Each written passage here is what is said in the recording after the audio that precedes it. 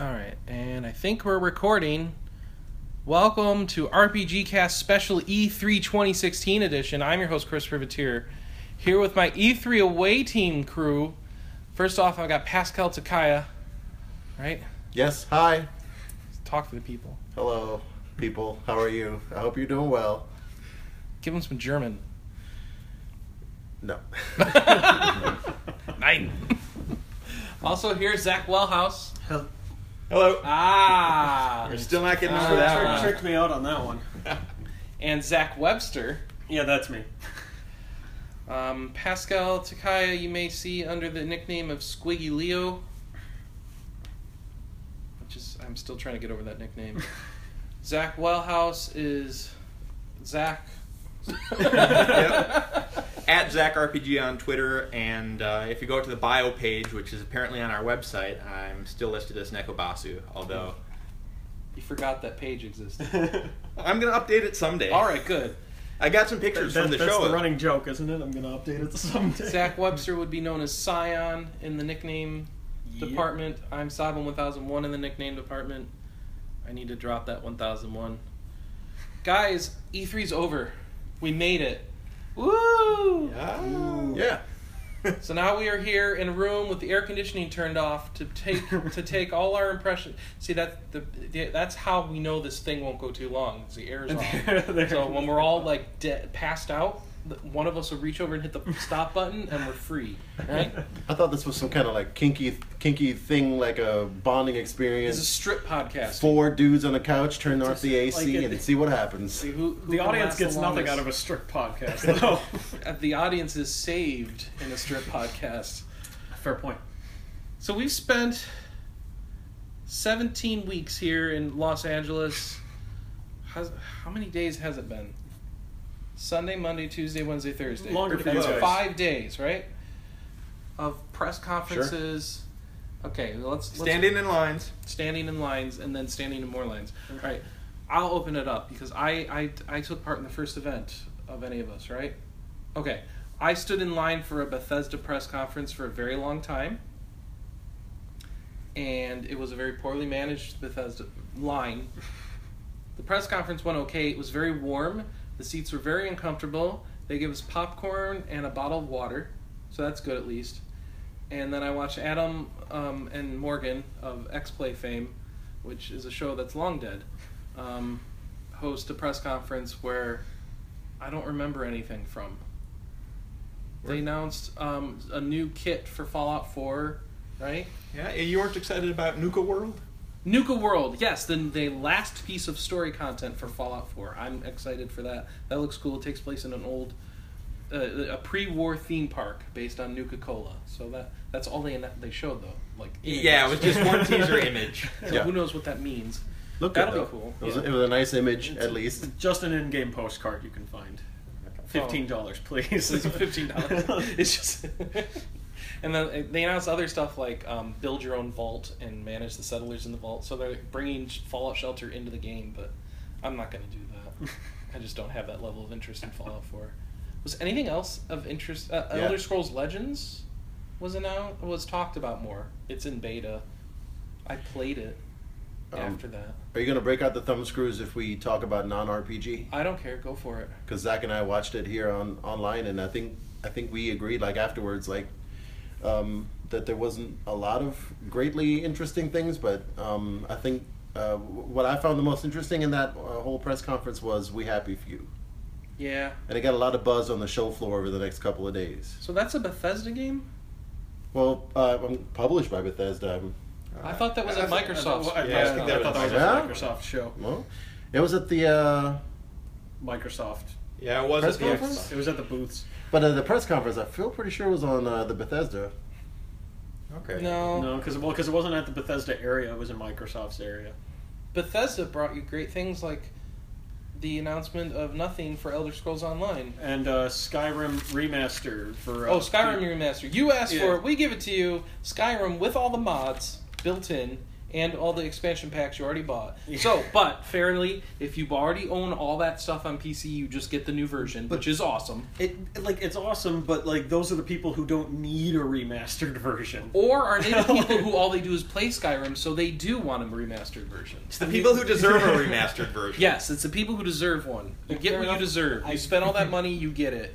You the mods don't cost them. Yeah, okay. Yes, but these are mods hopefully implemented more stably or with better performance because it's part of the game. I guess. I mean, one of the mods was God Rays. All right, you can't go wrong with God Rays. I'm just assuming that at this point, some mods for Skyrim have been like in development longer than Skyrim was in development. Like it, right? Yeah, I don't know.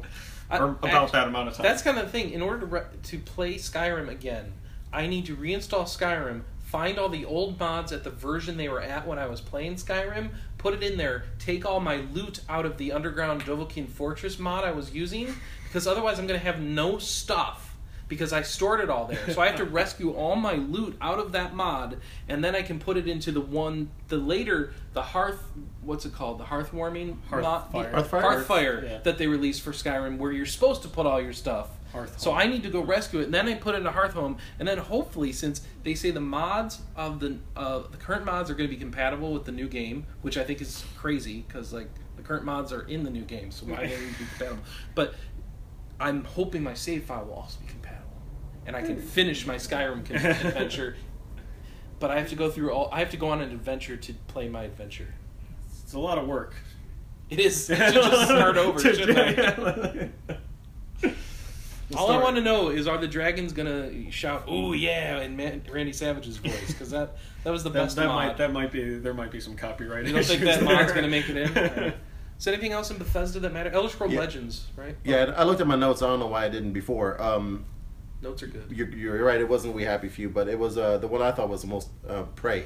Prey. Yeah. Oh. That looked good. It was just a teaser, though. We have no idea how that plays. It's a teaser, though. The most interesting thing for me is Chris Avalon's writing for it. He's on the project as a writer, which means it'll be well written, if nothing else. But yeah, we don't have any gameplay to go off of. So cool. And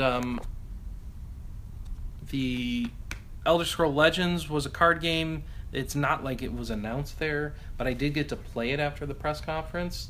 It feels like Hearthstone, like very, very close to Hearthstone, except it has two lanes, a left lane and a right lane, and so you have to manage, you can put creatures down in one lane and set up guards to block there, but then your opponent could put down creatures in the other lane and attack you through that, so you have to manage both sides of the board. Other than that, it felt like Hearthstone. So you kind of have a feel for what that is, and I won't belabor it. That's probably all for Bethesda we need, right? Dishonored 2 was shown there, but it didn't stand out to me. Watch the video and see if that's your thing. Blood flies, lots of blood flies. I remember. Dishonored was good. Yeah, I enjoyed Dishonored. It's a light version of the games that came before it, but that's totally fine.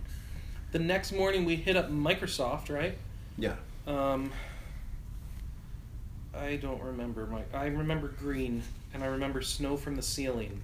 Oh, yep. Yeah. I felt a little foolish at first wearing my dark glasses inside, but then when they started shining me in the eyes with those lights 3-4 times... You felt pretty good then. Yeah, who's laughing now? What did they show? Gears of War 4 looked amazing, but that's all we saw of it was that little that little walkthrough at the press conference. That was it. And not really the game that's targeted towards our demographic here. Did they show any RPGs? Scalebound. And the Final Fantasy 15. Oh, yeah. Oh, God. We'll get to that. Let's talk about Scalebound. Let's talk about that. Please. Better looking. We're going to have to work at not talking about the Titan fight later, probably. Scalebound was... it looks like Monster Hunter in its cooperative nature. But that's all they showed was the co-op stuff, so I don't really know how it plays single player, but cooperatively, it seemed like you were all working together, take down a giant-ass monster by attacking weak points until it exposed further weak points, and then eventually it would go down. It seemed like it gave you more feedback than the standard Monster Hunter fight would give you, and there's more wisecracks from the main character. Yeah. I would say too many wisecracks. Yeah.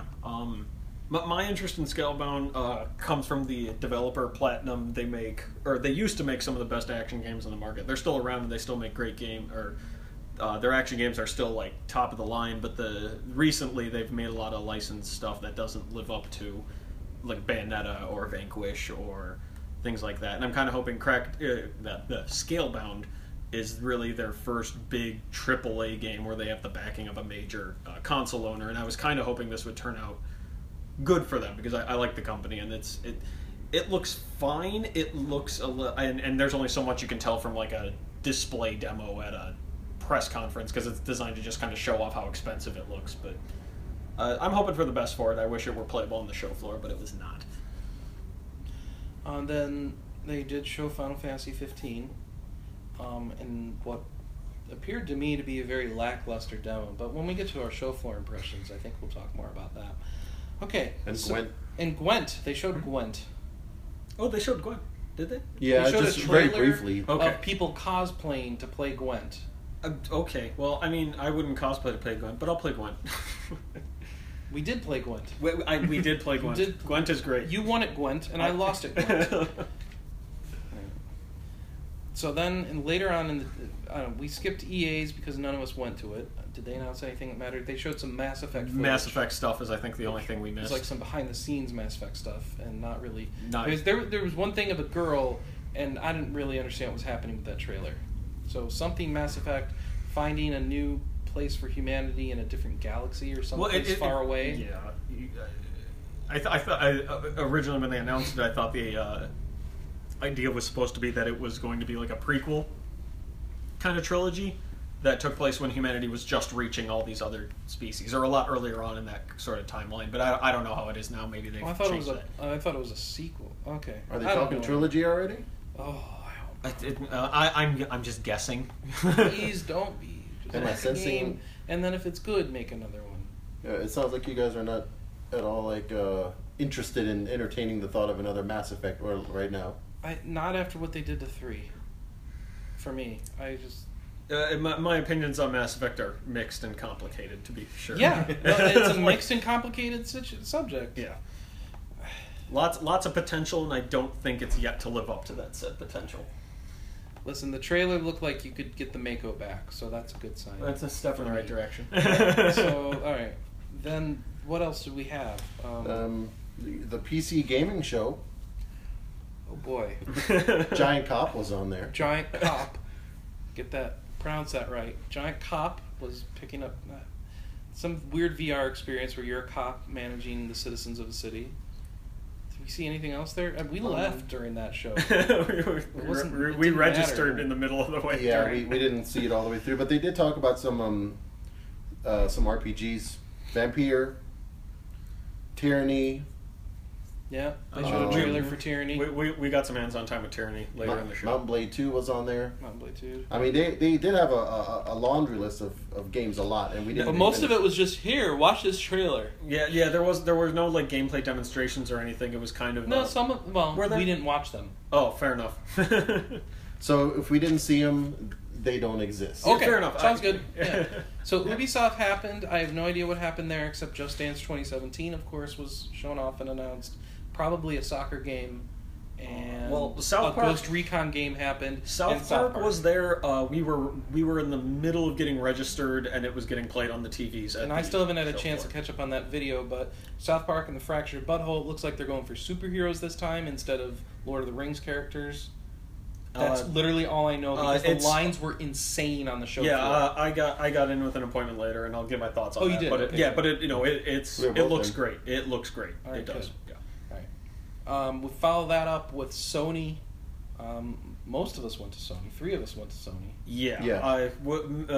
Pascal and I barely made it into Sony. The show, not even snuck in. Oh, we got in at cardboard boxes with we oranges got in on the at the side. last minute. The show had started. We missed the Days Gone announcement, and we showed up. You didn't miss it. No, no, we didn't miss it because that game doesn't look that great. But we came in like halfway through. It's uninspired. I'll say that. It looks nice. When they closed the show with a gameplay demo of Days Gone, the amount of deflation in my row of seats was palpable, and yet 3 rows ahead, where like Hip Hop Gamer was, everyone was cheering. It was a weird situation.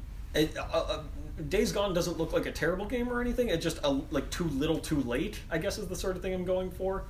But it's a zombie shooter. Well, I think that'll cause that deflation right there. No matter what video you show, anything with zombie at this point might cause some disinterest. But that's the thing that surprised me. It was only deflation for some. There's a lot of people in that room. I appreciate the effort they went through of like, hey, we're going to end on actual gameplay instead of just another pre-trailer. But they could have ended on here's more God of War. Which was a much more... You missed God of War? No, we were walking in. We caught the very end of... Like maybe 2 seconds, 3 seconds. Of the Last Guardian trailer. We missed like the first 3 shows because we got in so late. But we had to wait in line. You should have gone and watched it on the show floor where they were showing it. No, I did. No, I went back and watched the online thing later. The God of War stuff looks could great. be renamed Dad of War. It is. It is a game where you do things and your kid gets experience. Well, there's a button dedicated to your kid. That seems like an RPG to me, and we should cover it. They even the director Balrog, Corey Balrog, I think. He's back on this? I believe he's from God of War 2. Yep, he's back on this one, and he says the RPG systems are being greatly expanded upon in this one. Okay. So actually, I like it. We'll see how it pans out, but I think it might be worth covering because I'm not sure. Are you teaching your kid stuff, or is he gonna die after an hour? Or are you gonna die after an hour, and then your kid has to take over? I doubt we're the first people to predict this, but someone described it as like because Kratos is just a psychopath from his other games, and that was part of what made them really fun. But how does he go back to being a family man? It's been so long since he had a family, and he's been through some crap. He's been through some shit. He it's someone described it as Kratos has to teach his son how to be a god, and his son has to teach Kratos how to be human again. Oh, which was. That's good. That's good marketing. It's good marketing. It's good, and that's a good like core of your game, because the biggest complaint people have with Kratos is he's just a murdering psychopath, and it's true. Like you mean like Nathan Drake? More so than Nathan Drake. Oh, okay. But no, God of War looked great. But yeah, actual RPG wise, there wasn't much at Sony's show beyond Horizon, which it was there last year. It looked great. It was there this year. It looks great. And Final Fantasy 15 VR, which looks terrible. Apparently, play as Prompto. People who played it put up impressions that it was terrible. Petra Klepek has an article saying that it was awful. I believe it. It looks terrible. I believe it too. But other than that, Horizon, they had a playthrough of it, and they showed like actual gameplay. That looked quite good. Yes, it did. Very shootery though. I don't know how RPG. Horizon? With the bow, I can see how it was a lot of shooting and weapons usage. It felt more like a Far Cry than it did like an RPG. They were always selling it as kind of a bow and arrow type of game, though. Like there wasn't a whole lot of melee. But I don't care bow and arrow or shotgun. It still doesn't seem very RPG-ish to me. They're selling it as an RPG. Apparently, there's gonna be we haven't seen any of the RPG elements, I guess, but they have been selling it as an RPG, an open world RPG, since pretty much day one. Right. So we'll take their word for it for the time being. I guess when it comes out and it's not an RPG, you can yell at us then. So there's one thing in Ubisoft that I feel sad we didn't see, and Zach just brought it up on his laptop.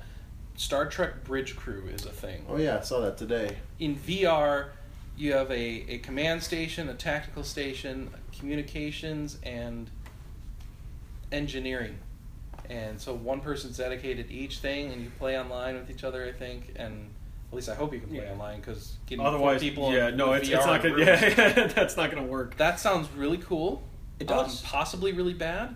There's been a few other bridge simulator things. There's like an open source one that can't use the license, obviously. Yeah. There's been another one, I think, that was licensed and all that, but obviously it wasn't VR. Yeah, I don't know. I would say that there's a lot of stuff in VR that pretty much doesn't apply to RPGs, since no one's really trying for a VR RPG right now. But a lot of VR Artemis. stuff that was it's named Artemis. Yeah. A lot of stuff that was getting announced for VR looks interesting. I didn't get any hands-on time with any VR stuff. No, I went over. I'm like, is there any way I can get into to play the Star Trek? And they're like, no, it's full. Like, that was me and Resident Evil all week, because Resident Evil 7 got announced. I got super excited, and then I didn't get to go home and play the demo because I'm here. No. So. Anything else in Sony we cared about? There was a lot of stuff I cared about. a new Spider-Man got announced from Insomniac. The Spider-Man with a trailer that looked interesting. Yeah. I don't see. We'll The see Last what that Guardian lands got a on. release date, and so When's it out? October 25th, 2016. I don't believe it. I won't believe it until it's in my hands, Uh-huh. but when it lands in my hands, it will be a good day. I mean, Christ, we're getting Final Fantasy 15 this year. That in and of itself is. Let's not talk about 15. Well, Kojima came out. And- Kojima came out. How did we forget about Death Stranding. Well, I mean, Where I a didn't. guy who looks. Okay, Pascal didn't. I thought he looked like Sean Bean. I was Did informed you he's- totally miss the Norman Reedus He's connection? enormous from PT? Reedus. No, the person next to me said it was Norman Reedus from PT. I'm like, what does Norman Reedus have to do with PT? I don't know. I don't watch the Walking Dead, so Norman Reedus Did doesn't you not mean hear anything about to PT? me. I did hear about PT. I didn't know that was the actor involved with it, and if I had heard it, I wouldn't have recognized the name then either, because I don't watch The Walking Dead. I don't watch The Walking Dead either. I know him from Boondock Saints. Wait. I did shout out when Kojima came on stage, David Hayter was better than Kiefer Sutherland, and he didn't acknowledge me. I'm worried that Kojima is just, tripping out on working with his favorite actors more than making good games. But Metal Gear Solid 5 was a good game. Okay, you're right. That's what I hear. It's not finished, and it has a bad ending, and a bad story, but it's a great game. And how do you like those forward bases? And have to. Konami. Okay, good. All right, yeah. There was one more that I cared about, but I might be by myself on that one, which is Detroit.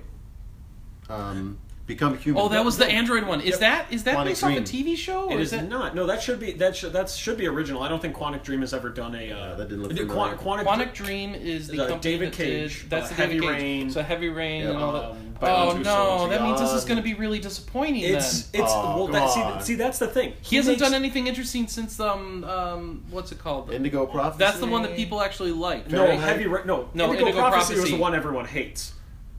Heavy Rain is the one Okay, people like. when I hear people talk about David Cage games, they all talk about Indigo Prophecy is the one they liked. Yeah. Heavy Rain and the other one and No, Beyond freaking Two, what's it called? Beyond Two Souls. Beyond Two Souls. That I can't even remember. Beyond No. Two Souls is understandably. I can understand why people didn't like Beyond Two Souls. I enjoyed the performances. They're the best performances David Cage has ever gotten in a Ellen game. Page, right? Ellen Page and Willem Dafoe. Was it actually Well, Ellen Page? it was, yes. Or is that the game that everyone thought was No, Ellen Last Page? of Us was the one they thought was Ellen Okay, Page. sure. Beyond Two I Souls gotta was keep it- actually alright. Ellen Page. Alright, good.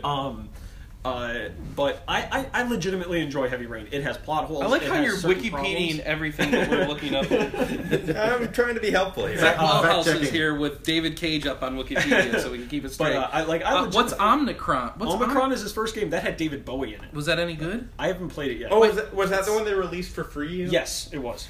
Yeah. They just put it out for free? GOG Or recently put it out? Recently. Like an GOG put it out yeah, for or free. for, All right, for let's go David back to the Bowie. game list. All right. But no, Heavy Rain I legitimately Hold on, we enjoyed. got Omicron, followed by Indigo Prophecy, Oh. followed by Heavy Rain, the casting? The casting is like the it was just a video. It was not a game. In 2006. Yeah.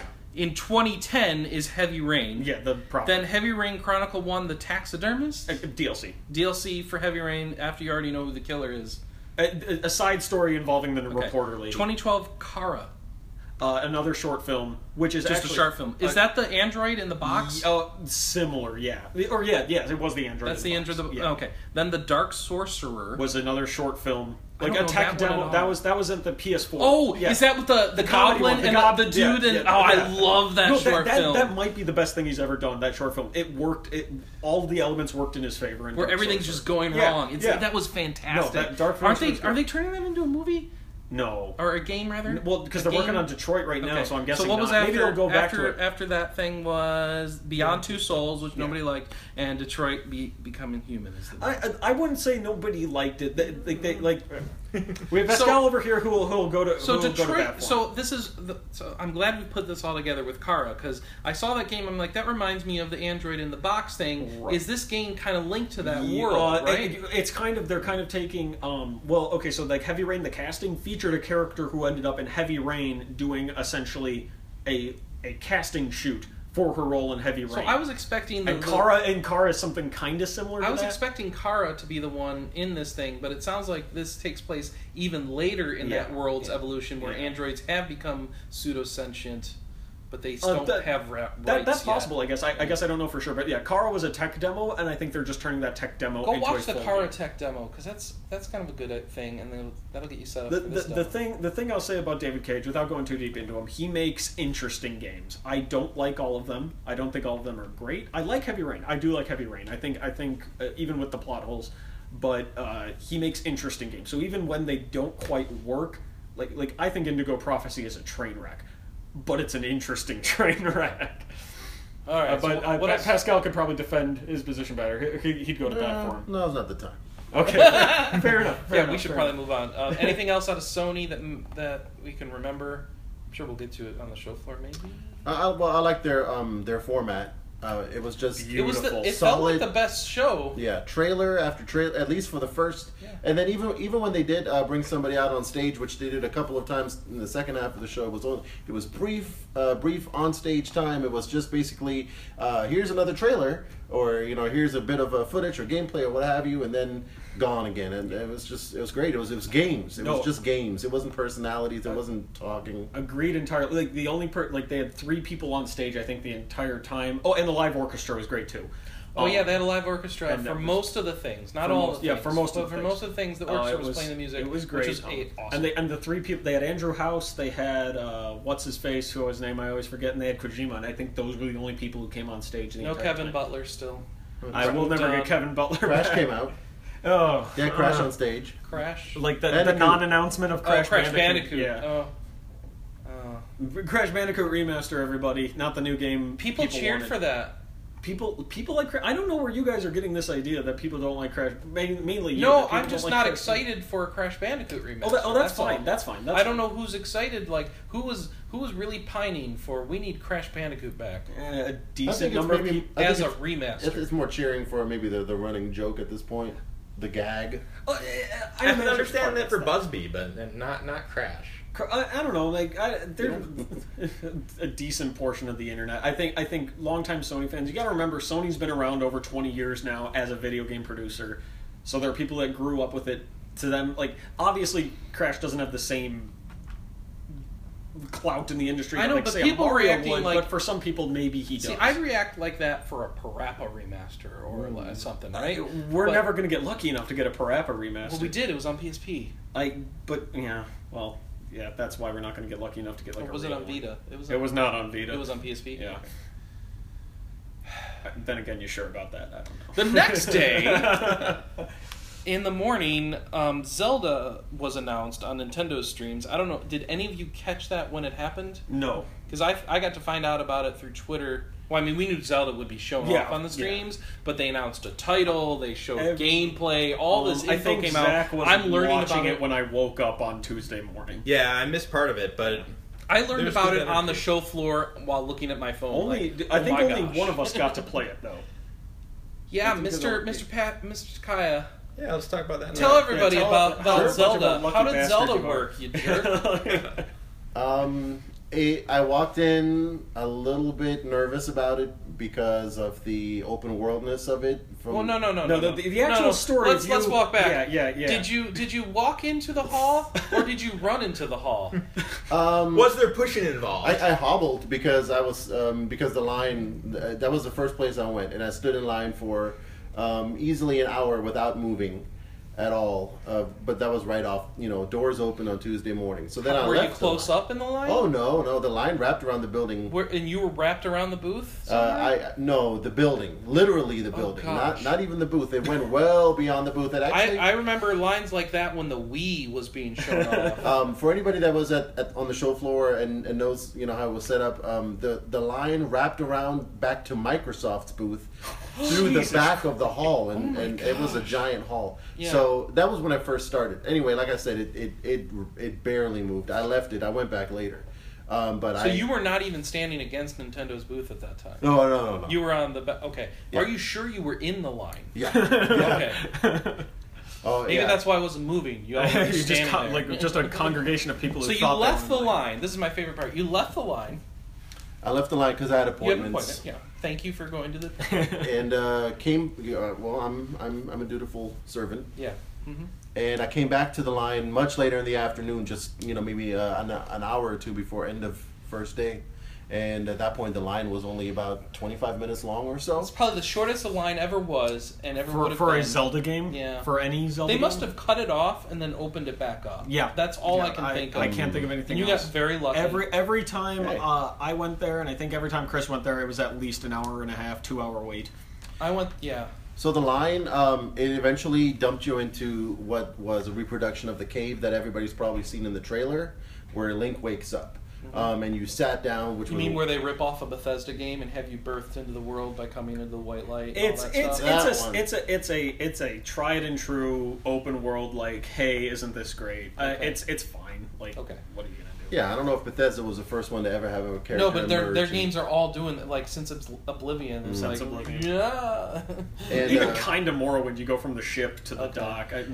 But whatever. Fallout Aside. 4 kind of had that when you're coming Yes. out of Oh, it Cold Slate. absolutely had that. Fallout And 3 it's all had that. bloomed out as you're Sure, coming yeah, up the that's elevator. actually what it reminded me of more than anything, because the screen closed off the room that you were in. It was an enclosed room, and as the gate opens in the trailer, the screen pulled up into the ceiling. Oh, they showed you the trailer while you were in that They room, showed the or- beginning of Link waking up and exiting Oh, that cute. opening montage of the, well, not montage, but the cinematic, and then the screen opens to reveal the Hyrule beyond it, which, you know, I'm sure all of you at least walked past and peeked in. Yes. It was a giant area made up with ambient lighting, effects in the sky, lightning, weather cycles, and I hear there are like hidden features in that booth. Like if you stand certain places, certain things happen and stuff. I did not see, or Okay. I I heard can't that on one confirm of the that. Nintendo streams. And lots of photo opportunities, lots of set pieces built up, and of course, you know, over 100 actual gameplay stations. And the line was still super long. And the I whole never show. got in. Should have made it 200, Nintendo. Should have made it Should have 200. been on the ceiling, people hanging from ropes, playing the Multiple game. floors of TVs playing Zelda Breath All of right. the Wild. So there was 2 demos in there, right? Yeah, it was a really beefy gameplay time, because it ended up being about 35 minutes of actual gameplay once the theater portion was concluded. It was 2 demos. It was a 15-minute demo where you kind of roamed an open area, just kind of randomly chosen from inside the game at some point, which did include a boss if you went into a certain section of the map. I call it a boss. It was never officially announced as a boss, but I mean, it killed me multiple times, and I'm gonna go and call that a boss. And it was like a rock monster, a giant rock monster. And but apparently some people played through the first demo by just randomly exploring other areas and never triggered that to happen. So and then there was a second 20-minute demo that actually had you replay the opening sequence again, emerge into the world, and then take it beyond that. So I know I didn't watch the Nintendo stream long enough. I think I watched about maybe 5 or 6 minutes of that sequence, so I got to play well past it. And, you know, then you just go wherever you want, basically, in the game. Wait, so how's that different from the first demo? Because it takes you to the beginning of the game and lets you actually play through the okay. the opening The of the game. first demo, you already had a bunch of equipment and stuff, then? The first demo you had, it was possible to get a bow and arrow and a sword right off the bat. At least that's all I found. It was Okay. it started you off like a little campsite. Okay. And you could kind of use the bow and arrow to stalk through the grass and shoot some boar, climb some trees. The map shows you where there's treasure chests, if there are any. There was one buried under a rock pile that you could blow up with a bomb. And like I said, then you had I had the boss that showed up. And the second one is just letting you play the game from the beginning. Yeah, essentially. that one actually had the story mode. So okay. so you emerge from the cave, you talk to the old man that's kind of right there, meant for you He's to totally talk the to. king of Hyrule. Oh, well, yes, I think and then, but like well beyond that, I got, like in 20 minutes later, it times you out and closes it off. But by the end of that, I think my fears were satisfied. That I was kind of worried about the open world aspect, and it was, you know, it was an open world of Hyrule, but it was still the same Zelda gameplay. It was still, it wasn't like a map filled with objectives. That's how I put it. Did you do any cooking? I did not. Okay. And that's usually the thing of the things I don't ever do in any game. Well, it sounds like it'll matter in this game because that's how you get hearts back is with food, right? Sure. All right. I remember hearing something about getting the hearts back, but that probably yeah, with food, but you don't have to necessarily cook it. Okay. You could also just eat the mushrooms yeah. raw and whatever else you may find.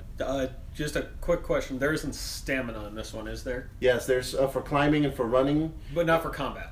I don't believe I noticed any stamina there. No. And of course, For running and climbing, it's fine. Link can jump now. Yeah, I saw that. Village boy learns to jump. I saw the headline 30 on Twitter. Only yeah. It took 30 years, Yep. but he did it. 29 years. Yeah, it's Well, 30. Well, okay. Don't worry, they'll 86, take it right? away in the next game. Well, so they can reintroduce it 10 years from now as a new Right, feature yeah. again. Mhm. But I will say, I didn't get a chance to play it, but I wanted to play it. I'm not the biggest Zelda fan in the world. I'm kind of lukewarm on the series. This is the most excited I've been for a Zelda since Twilight Princess? I've watched a lot of this in the hotel room, and it looks good. It looks fantastic. I mean, It looks... I was worried that somebody trying to do the Skyrim formula who's not Bethesda has got a big hill to overcome. Apparently not. Link can climb on things. Like, I can't remember the last time climbing looked fun in a game. Probably Shadow of the Colossus. and speaking of Shadow of the Colossus, that's part of that battle with the rock monster that I fought. You actually can climb on him. Oh, you're selling me on this game more. Cling to his back where his weak spot was and start slashing at it. But yeah. Wouldn't you rather cast Blizzaga on the rock monster? No. Well, so this was the good end of the rock monster spectrum that was up. So let's talk about the bad end of the rock monster spectrum. Let's. Who played Final Fantasy 15 on Tuesday and got... I did. Well, yeah. I didn't play it on Tuesday. I played it today. You played it Wednesday. Wait, yeah. Did anybody like it? No. That... Well, anybody, other people maybe. Yeah, maybe other people at the show. Anybody in this room? No one in this room liked it. So that demo didn't play looked it. for me... You made the right decision. All I remember is I had to kill 6 people, and then I was put into an arena with Titan, right? And it was just like you saw in the trailer demo in Microsoft. It's the same demo. It's the same demo from Microsoft where they've got to kill Titan who keeps trying to step on you or smush you with his hand, and you either block his hand or warp around and then eventually smack on his hand, and you're supposed to wait for your friends to show up, then some other enemies spawn that it doesn't matter because if you ever die, they just raise you. You don't even have to fight the enemies. And I don't even understand what happened. Eventually, just bumbling around and hitting Titan's hand for a while with the circle button. And then Eventually, a timer shows up on the screen, like cast Blizzaga to kill Titan. I'm like, I don't know how to cast Blizzaga. The timer ended. Another timer popped up. Cast Blizzaga to kill Titan. I still couldn't figure out how to cast Blizzaga. The timer ended. Another timer started. Cast Blizzaga. I finally figured out. I found a frost symbol somewhere on the screen. I pressed the thing, the down arrow, and I literally just pressed the button to cast Blizzaga. I don't even know if I aimed it right. I don't think you had to. And then all of a sudden it's like, yeah, I threw what looked like a water balloon, which apparently is Blizzaga, and then everyone else threw a water balloon at Titan, and he froze and was like, now attack him to destroy him, and I pressed circle and was like, he blew up, you win! And what? Don't you feel accomplished? You did all of that? I don't know what happened. Before that, I was just warping all over trying to get an angle, and it didn't matter, and I was warping and warping. The demo had zero context. It had it did not utilize any of 15's combat system in any way, except to hold the dodge button. No, we were using the combat system. I think that is the combat system. The combat system's far more interesting. No. You're lying to yourself. I'm not lying You're to myself. lying to yourself. The normal combat system for Final Fantasy 15 does not feature giant button prompts that appear in the middle of the screen and go, press X to not die. No, only during bosses. Which should be the most interesting fights. Right, no, I agree. It was called a special E3 demo mission or something like that. It's right, it was called special. So paraded Shiva or someone that Bahamut that this gets changed. Bring a Titan to the demo for me. I didn't have as much trouble with it as Chris did. For me, it was I walked up to where I killed a few guys, walked up to where Titan was. Titan did a few essentially auto moves where you get a giant it's a QTE. You press the button, and if you don't, you get hit, and then the same thing happens until you succeed or die. And then they would just raise you if you failed, so it just happened until you succeeded. then you were just wasting time. You were like, the attacks you didn't matter. Like, I was just warping around, avoiding hits. Like, I just held dodge or warped up to his arm, where I just avoided the hits entirely by just hanging out and attacking the upper arm because I just floated At one in midair. time, I was just pressing circle, and my guy was literally flying through the air as he strung attacks together towards Titan's arm. And see, I'm fine with that because that's essentially modern Final Fantasy in a nutshell. But I wasn't hitting anything. I was just flying, swinging my sword. Fair enough. I think I was inside his arm. You played Dissidia. You played Dissidia. But then you just wait, and then the game's like, wait till your friends show up, and then they show up, and it's like, and then cast Blizzara on his arm. You cast Blizzara on his arm, you hit and then it cuts to a cutscene. Everybody throws some spells at it, and then you hit it with a big sword, and it shatters. Demo ends. Don't forget that there were also near the end, near the Blizzaga casting, there were also other soldiers on the screen, which I'm not sure if they were, or maybe they were enemies. I don't know. They were kind of milling about on their own. They were supposed to be enemies, I think. I didn't fight any of them. I just Titan attacked them. In the trailer, they called it a 3-way battle, or at the Sony. Those guys didn't do anything. And there were giant, like lance-looking guns being set up, where suddenly they just were there. Like those big red lances that pointed up towards Titan. I'm assuming they were some kind of gun or projectile firing weapon of some kind. I thought they were there to fight us. And well, they maybe that too. too. I mean, you know what, the one word you just used like encapsulates it all. Context. It was. It lacked context. The combat was the least interesting it's ever been, and I'll go to bat. Which is not, it's a low bar to begin with. I'll go to bat for 15's combat. I think there's something there. Well, someone has to, I guess. It doesn't seem to work well against these giant enemies like they want it to. The fight was just. It was just uninteractive. You just didn't do anything in the fight. It was really boring. I will say this, and I will mean it seriously. I think Kingdom Hearts 1 has a better fighting system. Everybody in the room just paused. Better than what I played. That's for sure. I hated it. Final Fantasy now, not Kingdom Hearts. Before I even got to Titan, I hated it at the low level mob soldiers that you have to fight beforehand, because I didn't know how. I knew how to swing my sword, but that wasn't very effective. I was doing very little damage. Basically, it was just me getting hit more than anything, and waiting for the backup, the AI control character to swoop in and strike them down with like a single hit, and then can we proceed? Yes, we can. I will agree, because you kind of start off the demo like in the middle of like a canyon, so it's kind of it's a tight area for the camera to work, and that is not where the combat shines. The combat shines in big open fields where the camera doesn't, like, nothing gets in the way of the camera. Because I'll admit, the worst part about that 15 demo, besides just how in generally uninteractive it was, is the camera was a mess. I couldn't see what I was doing half the time. I was like warp striking to try and just get up his arm. I spent 90% of the fight up, like, in his upper arm. None of the attacks came even close to me. I think these guys need to stop making demos and start working on this game, because the game comes out in like 4 months. Well,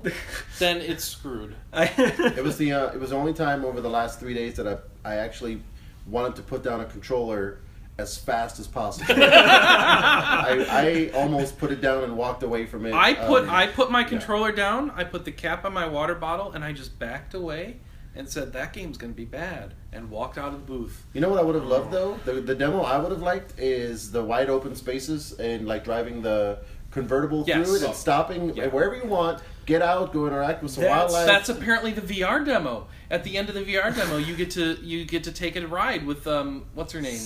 Well, it should be Sydney. It should but be it's Cindy. Cindy, yeah. It should be Sydney. It should be Sydney, but I think there is an actual Sid in the game. Is why they're not doing that. They still then they shouldn't have called her Cindy then. Yeah. 10 minutes of just do whatever you want, even if there's no combat whatsoever. Like, I would have been much happier with that. And I will also agree that that's probably a better way to sell this game. Is just, here's a Final Fantasy where you get to explore again. Final Fantasy Road Trip sounds amazing. Yes. Final Fantasy, that Titan battle sounds like the most hottest garbage. Right. And I don't think all the fights will be like that. I think this is going to be a problem that's like localized to fights where you're fighting something that's way bigger than you, because they don't have a way to make the combat system work with something that big. Because it doesn't work. It doesn't work. I can't wait to watch the movie version of 15. I think there's just going to be a Let's Play that cuts this together without all the crap. Oh, I thought you meant the actual movie they're making. No, it's just someone's going to cut out all the crap. It's none of this boring battle system stuff. You're going to watch the funny road trip bromance stuff, and it's going to be an okay anime. And that'll be it, you know? Beginning and ending with Chocobo dubstep. Yeah, Chocobo dubstep and drifting. Dude totally drifted on a Chocobo, man. Now they're just taken from Nier. Yeah, board drifting. Seriously? Okay. In Nier you could drift on. All right, cool. But I'm excited for Final Fantasy 15. This was the weakest and worst demo by far, and it should give everyone. It's worse than the Platinum demo, huh? I didn't think the Platinum demo was as bad as everyone else thought, but the Platinum demo was mostly for to show off the tech. Which honestly, you could if there's anything you could say that the tech in this one. Or that it was to show off the tech in this one. No, I mean, it's impressive to see something that big moving. It just isn't fun. It's just a matter of scale. I mean, any 3D model is big or little based on how big your model is in comparison. That doesn't mean anything. I guess fair enough. I'm not saying. I'm just saying that if I had to try and find something positive about it, it looked nice, like the game always had. You know what's positive? You don't have to buy it. You don't have to buy Final Fantasy 15. I didn't hate the Platinum demo as much as everyone else did. I thought, but it was very clear it was meant to be more of like, you step on this and it changes from day to night. Look at how good that looks. I mean, not the greatest thing ever, but I appreciate it because it isn't something from the game. It's something they made that's separate. It's not going to take anything away from the game. And they've been trying to listen to feedback. I don't know. I want Final Fantasy 15 to work, damn it. I don't want to talk about Final Fantasy 15. I have a general comment that Sure. the looks great comment reminded me of. Everything at E3 looks great. They have good monitors. Sometimes they have fog machines going in the background to make things really pop even more. There's enough money being poured into this that everything, except the stuff that crashes and explodes, looks good. Yes. Okay, yes. Yeah. I agree. All right, so let's see. What else did we hit up on Tuesday? Lots of things. What did we have for appointments? We had Final Fantasy 12, the Zodiac Age group meeting. Is that an interview? Yeah, that was with me. The interview was lost. My audio recording device ceased to work. But I did get some. You learned anything useful out of it? If you guys follow the International Zodiac Job System at all, which was admittedly only released in Japan, it is exactly that remastered. So it is a game that's been out for pretty much 10 years at this point. But for English speakers like us, it is the first time we'll be getting it, and all of the improvements that are in it, I like. So FF12 HD, I did play through this. It looks like, if you remember Final Fantasy 12, and you thought, man, this game would be better if all the characters weren't very pixelated, they're not pixelated now. The game would also be better with a fast-forward button, and lo and behold, it has a fast-forward button, and it's the greatest thing ever, because it makes... It's like Chrono Cross when you can go fast in the second playthrough. My biggest problem with 12, besides Von and Pinello, is the fact that I found the combat just a little too slow. And walking speed was just a little too slow, and then they're like, hey, we just made everything faster. Oh my god, that solved like half the game's problems. Other things they did in this, besides adding the international jobs and a fast forward button and cleaning up the character models, is they redid the soundtrack, it sounds like. Some of it. Some of it? There were some new pieces that were remastered, and I think some new pieces may have been written, but this is all news that applies to specifically like the job system that released. The PS2 international version that released, oddly enough, only in Japan 10 years ago. So anything that's considered like new for this was new for that. They also redid the music then?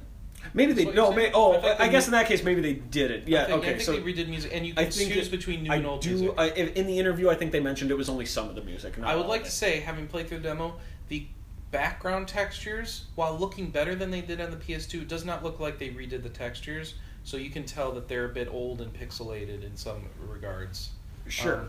As in the textures themselves are pixelated, they're not being presented in pixelation like they were on the PS2. So that is a problem, whereas the character models kind of look a lot better now than the textures. They look much better. Yeah. 12 is one of the best looking PS2 games. This game... It looks... And I think it's aged really well. The HD helps a lot. This game was so locked down, I couldn't change the camera, vertical invert or anything, which I also couldn't do in 15. It drove me nuts. So I couldn't flip the Y-axis, but... You couldn't edit any of the gambits in the demo either. Yeah, no, you couldn't even look at them. I had no idea what my characters were doing. It's like, you know what? I'm just going to hold down fast forward and trust that I'm not going to die. And that's what happened. And I mean that, but that's a 12 thing though. Is like with the right gambits, most of the game plays itself. And yeah, the demo didn't really let you get in at any of the innards. It's seriously, that demo is just walk through a dungeon. You could actually, I held down flee and fast forward and just walk through to the end part of that dungeon. It's like trigger ending cutscene, and it's like, oh, thanks for playing the demo. Yeah, the demo wasn't anything special. The demo was not anything special, but that's fine because the demo was more there to show off the new look and some of the new features. Did you see the controller lag in that demo though? I felt the controller lag. I in would that press demo. up, and then I would go down because I had pressed down earlier, and I gave up pressing down and tried pressing up, and so it was behind sometimes by up to 5 seconds. It was ridiculous. It wasn't that bad for me. It wasn't that bad. It would queue up, and like I'd go wonky for a while. And that sounds like a bug. There was an issue with the that's controllers. definitely an issue. This is certainly not going to be in the final build. I would not. But it really hurt the enjoyability of that demo. All right, what did you guys play? I played Dragon Quest Builders. Okay. Did you build some Dragon Quests? I did not build some Dragon Quests. I built some rough mud houses, and I built some rude straw pallets in them. When I played, it was just the introduction of the release of the game, so I didn't get to any of the... What is the goal of Dragon Quest Builders? Is it just Minecraft with Dragon Quest pixels instead? No, that was actually one of the things that came up in my interview. The big push is to... I thought it was a little typecasting, but the way that the developers presented it was that Japanese gamers don't like open world games. They like having objectives. They don't like being told, hey, go off, build your own thing, do whatever you want. The only limit is your imagination. Because that gives you the terrible freedom of choice, and it can paralyze you. So instead, you get the story, which is about... it goes back to the original Dragon Quest, where at the end, spoilers, the Dragon Lord makes an offer to the hero. Rule with me and I'll give you half the empire, or you can fight me and I'll probably kill you. But in Dragon Quest Builders, it's an alternate universe where the hero says, yes, I'll do that, and then the Dragon Lord betrays him and totally destroys the world. So as cheerful as the game is, it's a post-apocalyptic scenario where all the towns, all the castles have been razed, and you are the beacon of hope to... Because you have a hammer. You're the only man with a hammer. And the ability to save and reload. Oh, okay, yeah. So, there are like quest objectives. Like, first it's get out of the tomb that you're buried in. And then there's a little marker in the lower right-hand corner that says what your current quest objective is. And in the part that I played, which was the tutorial introduction, it was teaching the basics, kill 5 of these, build 5 of these.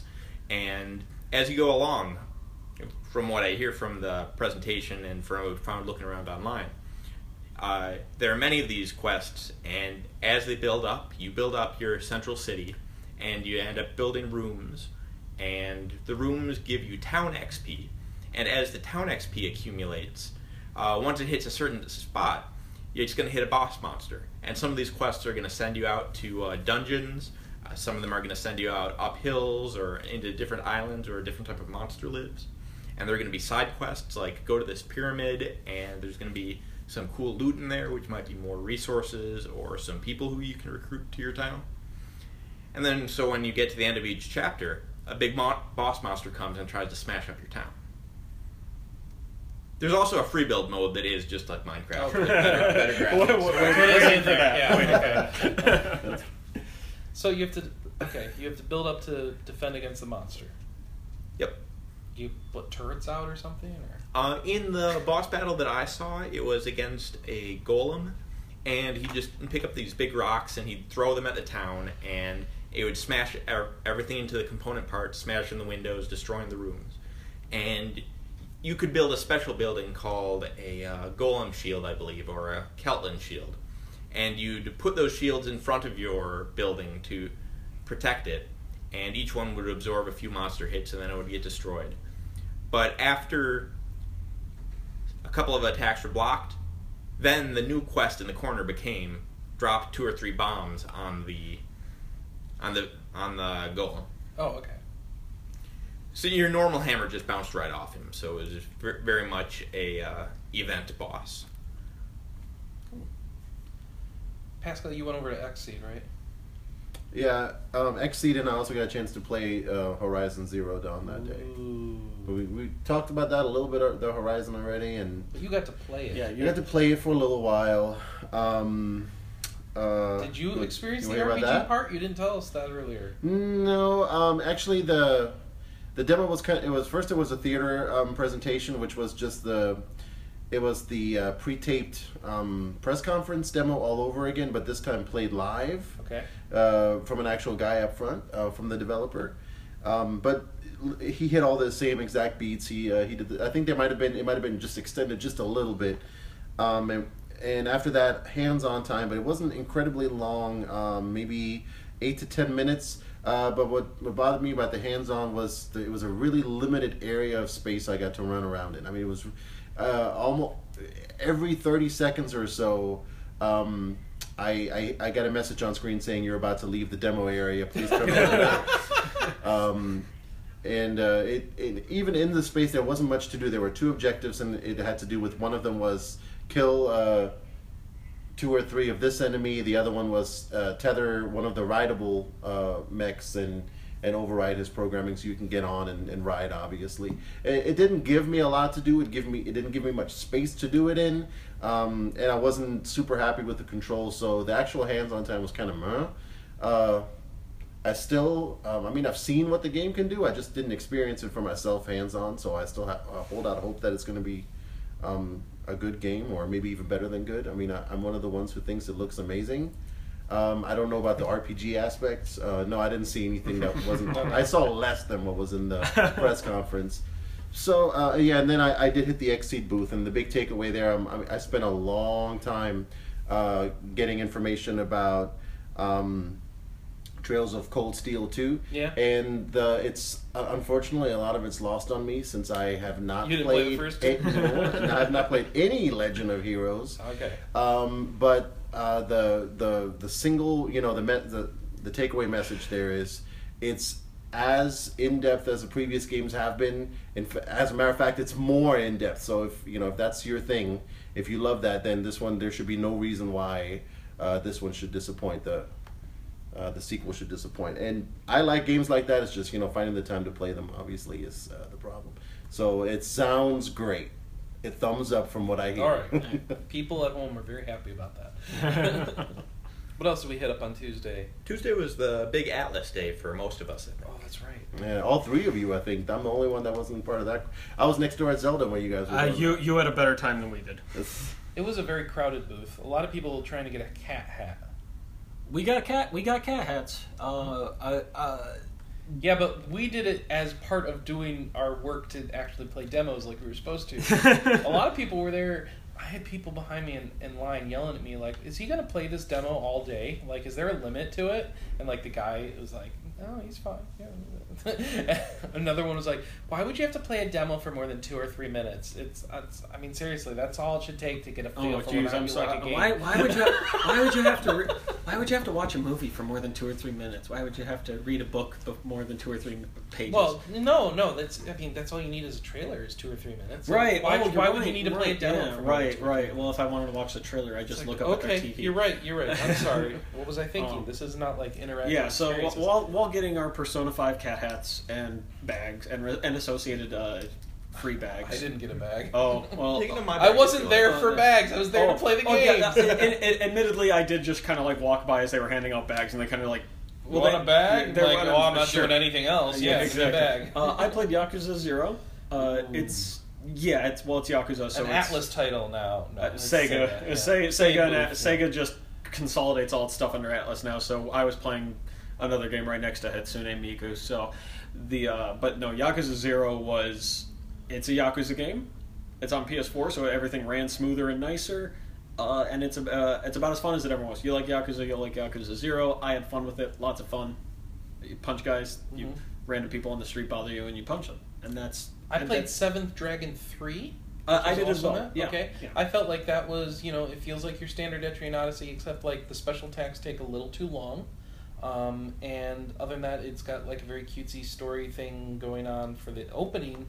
and then it turns into the Dragon Apocalypse by the end of it. So I don't really know where that game's going.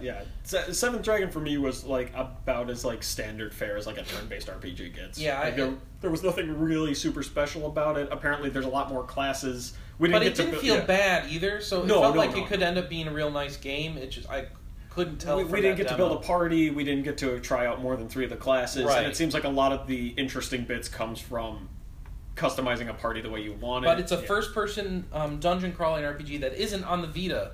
So that might, in and of itself, might make people excited because the rest of them are all on the Vita, except for Etrian Odyssey, SMT Apocalypse, which was 2 stations to the right. And I unfortunately didn't get to play, but you did. I did play that. That has a bit more style going on than Seventh Dragon because it's an SMT game. Yeah. That was a game where, for the demo portion, they didn't have a demo. That was just the game. So they're like, yeah, well, it comes out in like a month or something. Right. So it was like they put me in this area where it's like, well. Here, you're in the area, run around and kill things. What's context? Monsters show up on What's my motivation? Monsters show up on the map, and so you can either walk into them and attack monsters, or you can just walk around them, which was kind of weird, because I'm not used to that in like Persona games where it's all random. So I ran around attacking all the monster groups I could because my party was over-leveled, and then specifically talking to them with my character because my goal is just I want to recruit something. And these monsters are so freaking rude. Everything it says is they just insult you, they trick you, demons they are rude? blank you, and then sometimes your character has responses. He's just as rude as they are. So no wonder they treat you like crap because you're treating all their friends like crap. Eventually, I stumbled in the correct answer, and you can tell you're getting close because you get a second prompt when you like answer the first question right. I haven't played like many mainline Persona games, so I'm not good at this negotiation stuff. So maybe this is completely standard for the series. I'm sure it is. But eventually, you get the second answer. You still have no clue whether or not you're giving the right answer. So apparently, over time, you can learn that monsters have personalities, and you can learn that this monster is exhibiting a particular type of personality at this time, and the way you talk to their friend last time influences the next time you meet that same monster type, what kind of personality they'll have, and eventually you can put all that together in your head to kind of guide you. Eventually, I recruited someone, and it completed a quest, and the dude's like, hey, now you can go to Tokyo Sky Tower and fight a boss, and that's what I did. I went to Tokyo Sky Tower and fought a boss. But I was just glad I was able to recruit a monster. That was my goal. Recruiting monsters in SMT games, it becomes a lot more mechanical once you realize, like, this guy's talking like this, so you respond in this manner. Oh, okay. Yeah, like, it's obviously overwhelming for someone who's not used to it, but I couldn't establish any patterns whatsoever. Yeah. So I'm just like, what's the rudest answer? That's what I'm going to give to everybody. And one time it worked out, so... So that was SMT4. Any other Atlas stuff going on? Did you hit up anything different there? You saw something on Persona 5, didn't you? While we stood it through a floor demo. Yeah, while we were sweating behind the floor demo, he was in the audience of said floor demo. Yeah, and that's where I got my cat hat. Atlas wanted to get a picture of everyone wearing their hats and looking like a big crowd of Persona fans, so they just passed them out of the bag. But this is not the Swagcast. I'll just run down my notes for the... They showed off the voice actress for the cat Morgana, right? Yeah. Yeah, she was talking. It's a very sassy voice, very much anime sidekick voice. And... you can see from the video that Morgana has a pretty big role throughout the course of the game. The protagonist carries her around in a bag over his shoulder, and she makes snarky comments that seemingly only he can hear. How does she talk to him? In the real world, she's just a normal-looking cat, and yet somehow she's talking to the protagonist. Something Persona powers awaken. Okay, got it. Maybe. That's just me guessing, but that's enough, I guess. I'm just, the last time there was a pet in the game, it was Koromaru, and he was not turning into anything fancy in the other world, and he was not able to talk. Well, do you count Teddy as a pet? No. Okay. Because there was a literal naked human being inside. Well, he made it later. It wasn't there originally. All right, fine. I don't think that'll be the case with Morgana. No. Very tiny human. I still expect to see Morgana turn into a human at some point during the game. That's just me, though. Okay. See, the menus continue to be very dynamic, very colorful. I think it's kind of weird how whenever anyone talks about this game, they focus on the UI, but I think it's time that's happened. Good UI is important. And the other stuff looks just as stylish. You're running around climbing and jumping in some scenes. There are scenes where if you, in battle, when you hit an enemy's weakness, you stick them up. It flashes hold up on the screen, and then you hold guns at them, and everyone piles on and beats them. Sort of like in Persona 4, but with a different graphic. You can recruit shadows, kind of like in Shin Megami Tensei. Yeah. Something missing from 4 and 3. Yeah. You did not recruit them. So that looked like the same sort of recruiting thing going on, right? Yeah, definitely. So I guess that's how you get them instead of doing card combinations this time? Yeah, maybe they just didn't want to do that card thing again. Yeah. Which is fine. Yeah.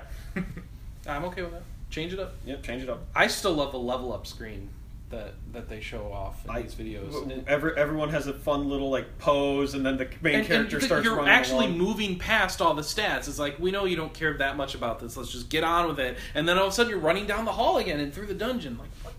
And the dungeons look weird. It's like you're in They're cover actual and stuff, dungeons? and you're not like just walking around and waiting In for a random maze? battles. You're like Featureless ones? moving through corridors, and like you They look rip like the masks off guys. They actually look like locations. Yeah. Instead of, like you said, an endless maze of, well, this dungeon generated randomness. Right, yeah. this dungeon is terrible, so we'll randomize it to just cover up the fact we didn't do any level design whatsoever.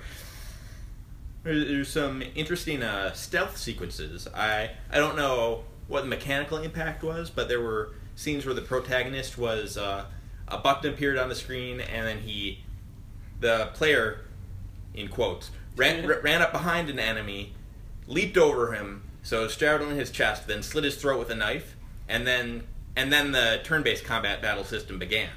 So looks like a way that you can get a drop on the enemy if you position yourself correctly. Which makes sense for a bunch of elegant themes. Yeah, it's a first strike thing, I think, or preemptive strike, whatever they called it. I forget. Okay. Something like that.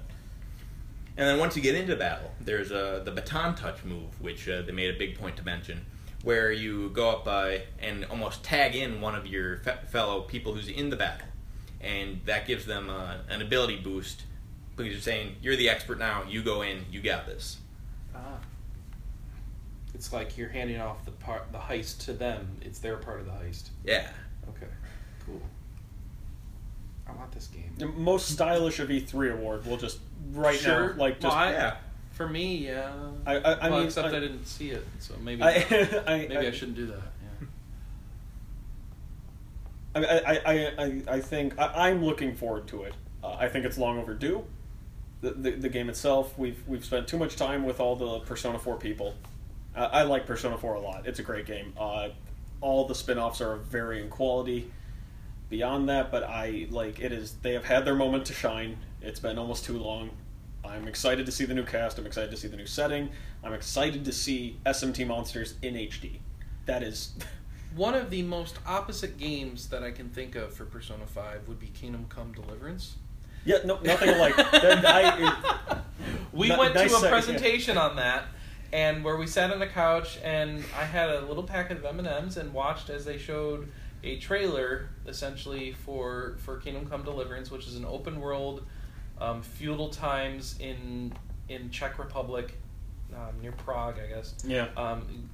Game where it is all medieval stuff going on, and it is as realistic as can be. It's set in the middle of a story that actually happened as far as rebellions and wars, and you can run around sharpening your sword because you have to worry about your sword getting dull. There's a unique mini very game for very it. realistic armor, very realistic sword fighting, very realistic everything, and it's the Arma of medieval RPGs. It's sort of, except it looked more interesting to me. And there are quests and stuff, right? And if people who are and big stats into that matter, people who are big into history, especially like medieval European history, are probably gonna lose their minds over this maybe. game. And it's modeled off of an actual real life area of land, as close as they can make it. They brought a bunch of historians on board to fact check all the stuff they were doing. They went through a lot of there's multiple layers of armor you put on, like an actual knight would wear. But all I can tell you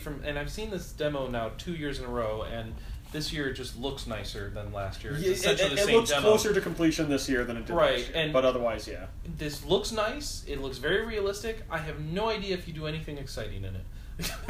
Unless you may have to bring your own phone. I have no yeah, idea. I mean, that's the thing is they were setting up a quest where you someone was killed, and you're trying to find the murderer, and it is a monk in a monastery. Yes, and they give an open. Oh, that's right. They did show this. Okay. Yeah, we'll see. The thing is, they give you like 3 options that, or like they kind of present several options you could do to try and find out who it is. You could just you could bust in there and just murder everyone in the monastery. That'll get rid of the murderer because you don't know who the murderer is. You just but you'll kill them. Make a new murderer. But you kill them and he's gone. The murderer's gone, so he's not a problem anymore. You can try and sneak your way in. You don't know, like stealth attack the guy if you can find him. You know he has a scar on his face. But yeah, you don't know who he is exactly. You just know he has a scar on his face. Or they give you an option for a very, and this is the problem. We had to skip over this just because it would be a long side quest. But you can essentially become a monk for days. For days, like days, you have to become a monk. Legitimately go until through the process trust of becoming you, enough, and you'll eventually meet this guy and try and figure out how to get him by himself and kill him. Like, and it was and that's stuff like that. Kind of awesome, right? And you can't show something like that in a demo because it sounds like something that would literally take hours to do. Like it sounds like a long-term side quest. But it's to me that's interesting because it's like this is something you could totally skip if you just go for a more traditional like stealth or kill route. Instead, it's like, or you could try to do it the legit way and open up this entire, like, far more realistic, might I add, like, what method of trying to get in close and murder the guy. Go to prayers. Yeah, pray X times a day. Like exactly. All the stuff, all the monk stuff. And when they were describing that, it was super cool. And then they get to stuff where it's like, and then, like, we didn't really have time to ask this. I wanted to ask this, like, how do you, like, how is item progression going to work without magic in the universe? Like, your weapons aren't going to get more interesting. Like, this sword was built by a slightly better blacksmith. It's not like you're going to get a +3 fire sword of killing zombies. There's no zombies. There's no magic. It's a very grounded game, and I suppose there's not really a game like it. I guess you brought up Life is Feudal. If anybody cares. Oh, I don't think that is like this. Okay, yeah, I mean, so it's filling a niche that is empty, and I'm interested to see it play out. It looks great. I like the attention to detail they're putting into it. I kind of don't want to see it again at E3 because this time they didn't have much new to show us. And they need to release. It needs to come out already. They said 2017. Yeah. They said 2017. Yeah. They probably said 2016 last year though. So that was it for Tuesday, right? We had all the Tuesday meetings there. Yep. Okay. So Wednesday started off with Natsume. Somebody played a Harvest Moon game, right? Yep, I played the new Harvest Moon Skytree Village. What'd you think? It looks like very similar to the last one, just more types of vegetables, more types of animals. They have weird donkeys in this one. Yeah, fluffy donkeys. Floofy donkeys, yeah. Isn't that the subtitle of the game, actually? No, it's called... Weird Donkeys? No, it's called Skytree Village. Weird Donkeys, yeah. My wife is the community manager, disclaimer, but I know they have floofy donkeys. I didn't like the last game. This one is supposed to fix a lot of the problems with it. I don't know. Let's see. It's still got the 3D farming thing going on where it's like Minecraft but farming sort of thing. Yeah, you can dig pits, which gives you dirt in your inventory, which then you can use to build a hill, or you can dig yourself a lake that fills with fish. And eventually you can upgrade your tools so you don't have to go after plots of land one at a time. You can make it go like a 5x5 square of watering. Nice. So it sounds like they bumped that up over previous iterations. That was a lot slower in the last game, I can tell you.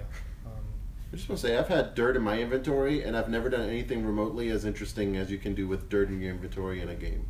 Yes. Have you tried jumping in the air and dropping it beneath you? No. You should do that. Yes, actually I have. Today. I did that today. I leveled up. You did that today? Okay.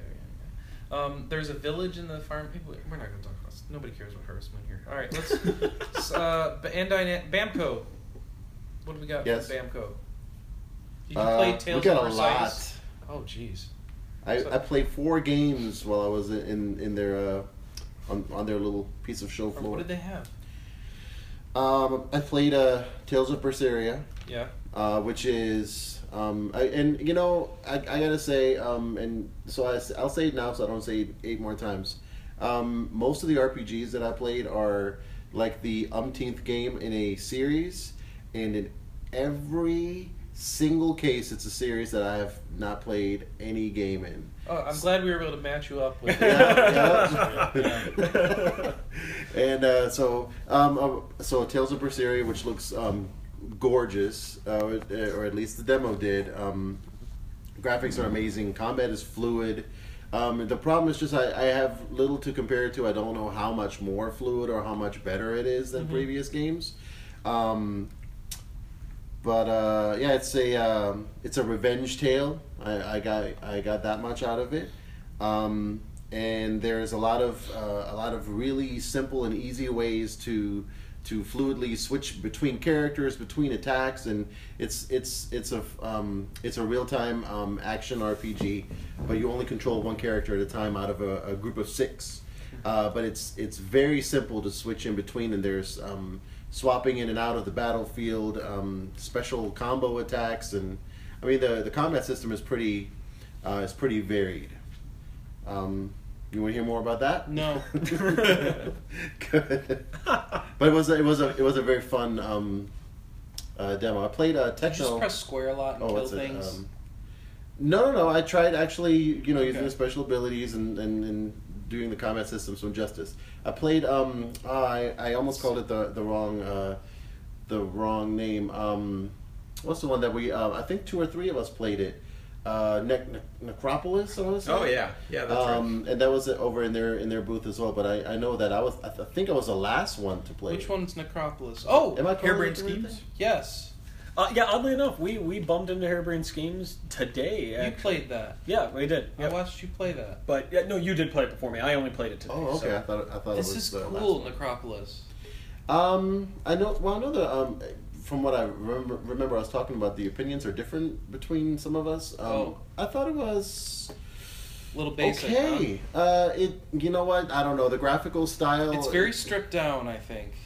It sure looked like it. But then again, maybe that's what they were going for, and It's a very deliberate look. yeah. So, for people who don't know, Necropolis is a roguelike with progression.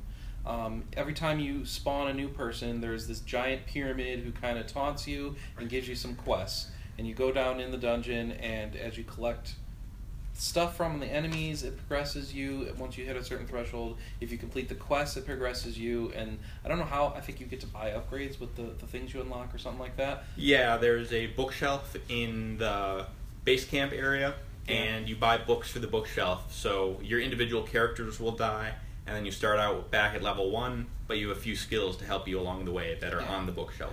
Kind of like Rogue Legacy. And the combat is very much like you need to pay attention to the combat and not get hit too much and block and dodge and parry. Yeah, so Dark Soulsy and that the sort of devs intense actually combat. the first sentence out of their mouths was they said it's like Dark Souls meets Spelunky. Okay, got it. Yeah. No, that works. That's actually very accurate. Except Spelunky doesn't have progression, other than that's unlocking the that's very tunnels. true. Yeah, no, that's very true. And there's no Dark Souls meets Necrodancer. Okay, yeah, all right, good. There's no music in this one. So, and there's yeah. no unblocking the tunnels in this game. If you die, you do have to. I mean, Yeah, but because you can get the skills and stuff, hopefully it'll help you make it further. make it further and make it faster, but you have to still have to go do back it, through yeah. it every time. Yeah. Okay. Yeah, and then I played. I talked about Sword Art Online, the new one, and not the old one. Just We don't know which one. There's it like is. there's It's like 7 third, of them. It's the 17th Sword Art Online title. In as many It's a years. sequel to the last. It's probably a sequel to the last game, but not a sequel to the most recent anime. It's or kind of something. a. It's probably. oh, I man, think yeah. no, seriously, that's how these games are going. They're getting to Yeah. the point where they have sequels to the games that are not the same. They're not canon with the anime necessarily. This one is a part sequel / part reboot of the original Sword Art Online video game. Imagine how I felt trying to get through it all. But it was a reboot. It was designed for people. It's like a sequel you. / part reboot. Like, what does that mean? It doesn't mean anything. Well, it means that it. Well, and I think it was very difficult to glean this from the description. It's taken the parts that were deemed the best, or what people liked the best about the original Sword Art game, and put them back into this game. Now this is a game about people playing a game. Right. And this time around, the game they're playing in the game is an MMORPG, which it's been before, but it wasn't portrayed as an MMORPG that you're actually playing as the player. This time it even looks like an... Yeah, you see where I'm coming from with this? It's MMOs all the way down. Yep, this time it actually looks like an MMORPG. Wait, how many levels deep are we here? Yeah, I think we're on the second kick now. Got it.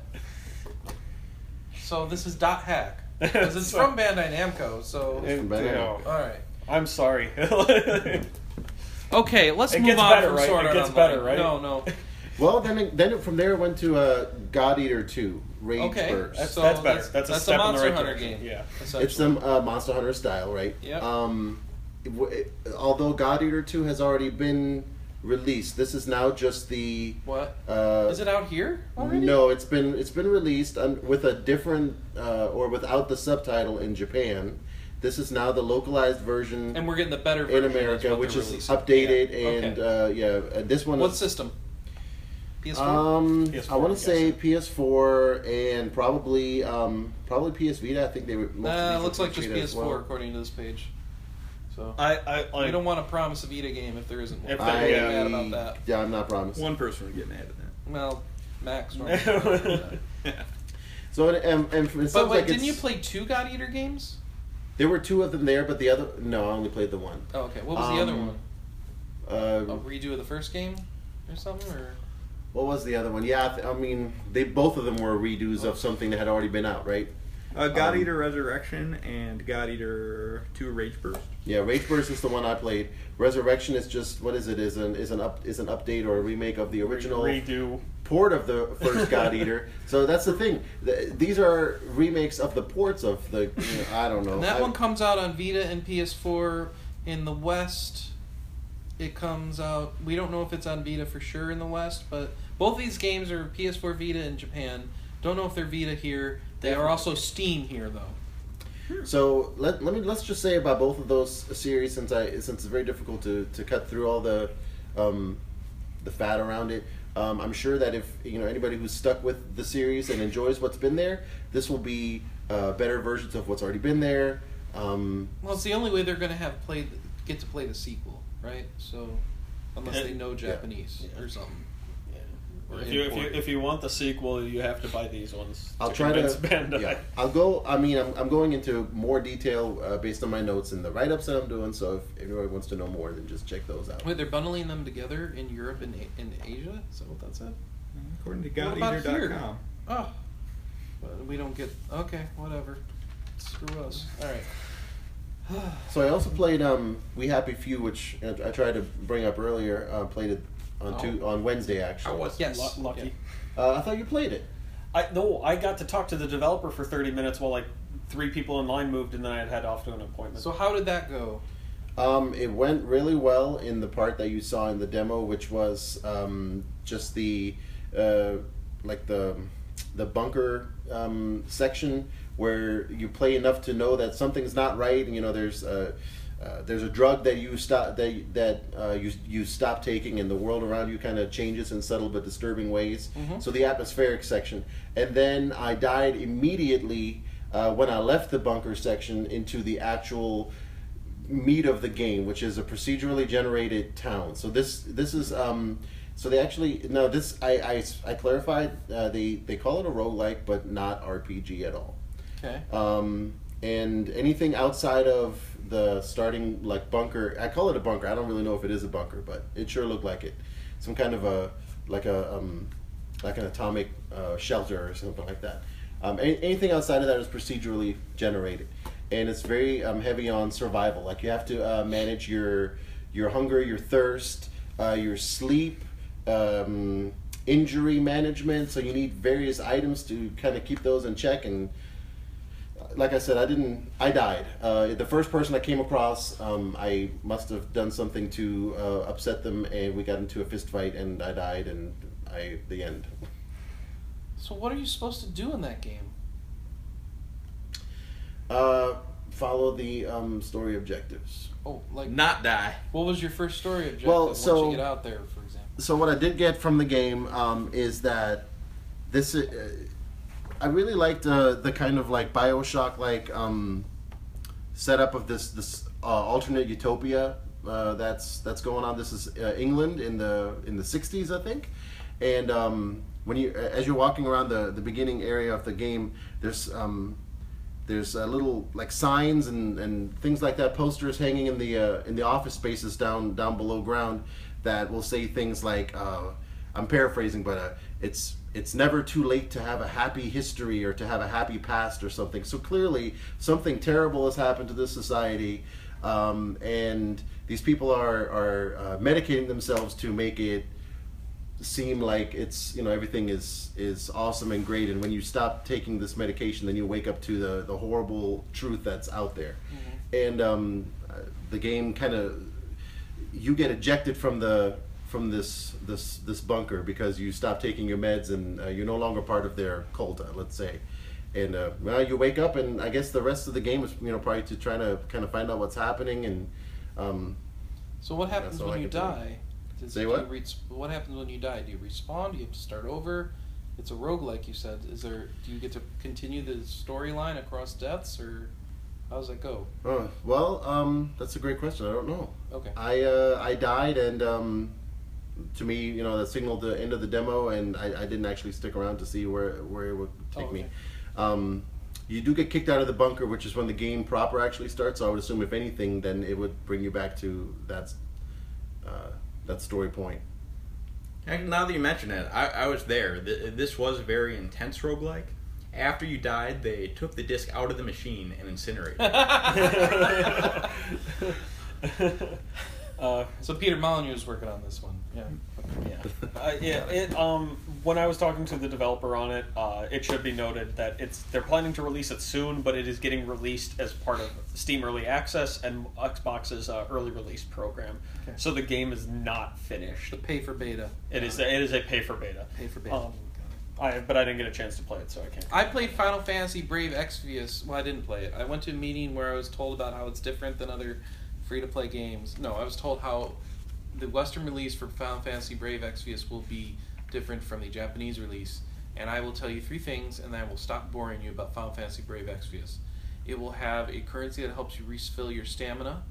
It will have the ability to buy specific characters, unlike random draws in the Western and the Japanese one. And there wasn't a third thing. I don't know why I said there were 3 things. Final Fantasy Brave Exvius is a mobile free-to-play game, and it's coming out with lots of Final Fantasy characters, and nobody cares. So, what's Neo? Oh, Neo. Neo's great. It was announced like 10 years ago for the PS3. Mm-hmm. Stuck in development hell for 10 years. They're finally bringing it out on PS4. It is an action RPG. The most difficult game I played at E3 this year, by far. I wrote an impression on it. I don't know if it's been posted So is yet. this a Dark Souls-y type game? Dark Souls meets Ninja Gaiden. The combat, the combat is Dark Souls reminiscent, but it's faster, and like stamina management is important in Souls games, but in this one it's even more important. If that makes sense, it's more difficult than Souls games, and I say this having played all of them and having only played the alpha for Neo. I didn't get far in the demo for this. I had 30 minutes. Because I died a lot. I'll just comment right out the gate. I died a lot. I tried different sets of equipment. I died a lot. I tried different weapons. Died a lot. I tried getting better at parrying, and that. Tried to get good. I tried to get good. It did not work in the time I had. I enjoyed it though. It has a lot of Dark Souls elements to it. Leveling up, you just level up one stat at a time. When you die, you lose all your. I forget what the currency is called. It's something with a K. Whatever. Yeah, and then you pick it up, and you have to go back and pick it up. Coins. They're key coins or cop coins or it's something. very edgy. Yeah, but essentially it plays out the same, but the combat is it's fantastic. If I ever sit down and I was getting good at it during the alpha before it ended.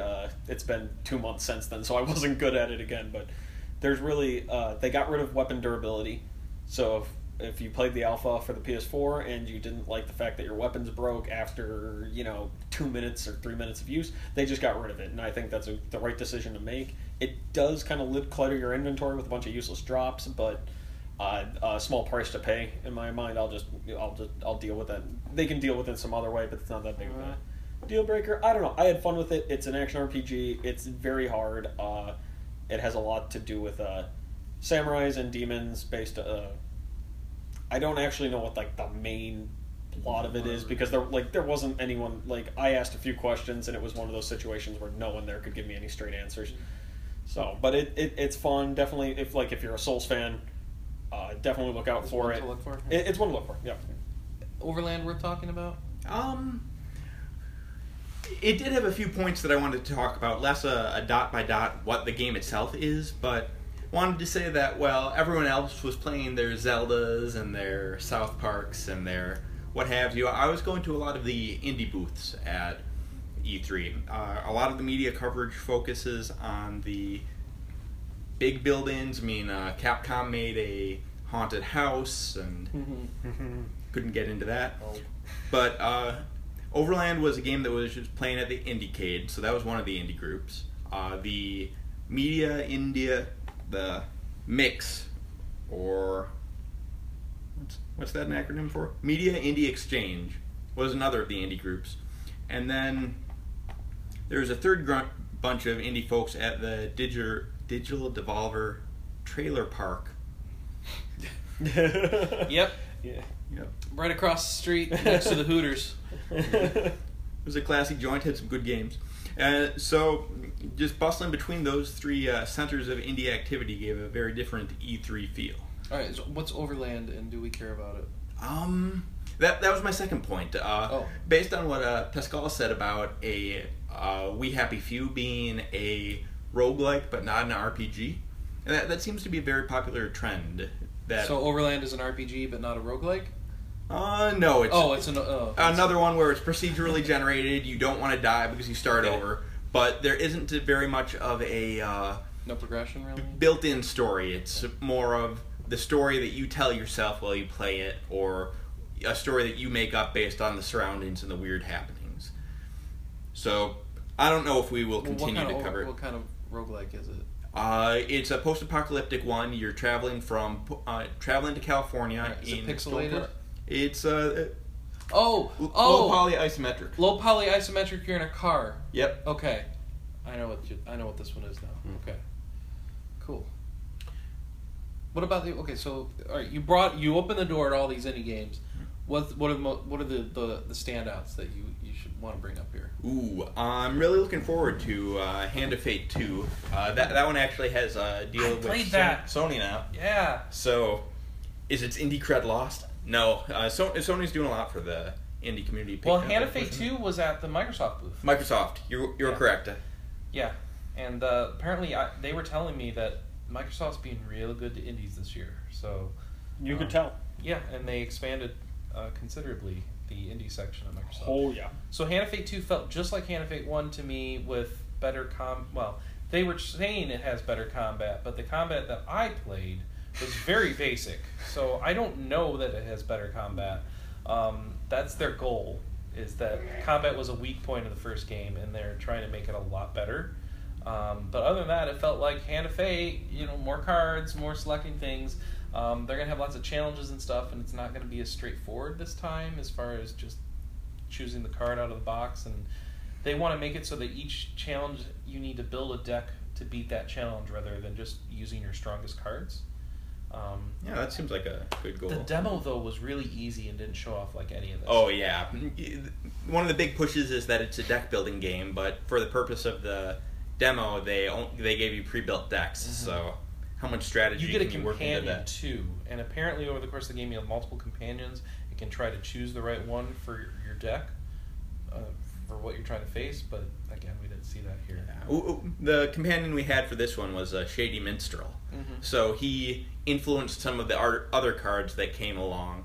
It's kind of like in if you play FTL, when you come to a planet and there's a blue option at the bottom because you have a certain alien in your team. The minstrel is giving very similar options. You could choose some of the basic options or the advanced. I have this shady figure along He with can me swindle option. people, basically. Yeah. Other indie games I liked. I really liked For the King by Iron Oak Games. It plays very much like a board game where you move a team of 3 party members around a hex map of a kingdom, and you have different quests. But then, when you encounter monsters on the map, everyone who's within 2 or 3 hexes joins the battle, and then it enters a standard turn-based RPG combat system. There are a few fun quirks about it, like spending focus points, which are a very difficult to renew resource to increase your hit chance. And it doesn't sound too exciting, but your hit chance is based on every attack has 4 hits, pretty much, or 3 hits for a slower character.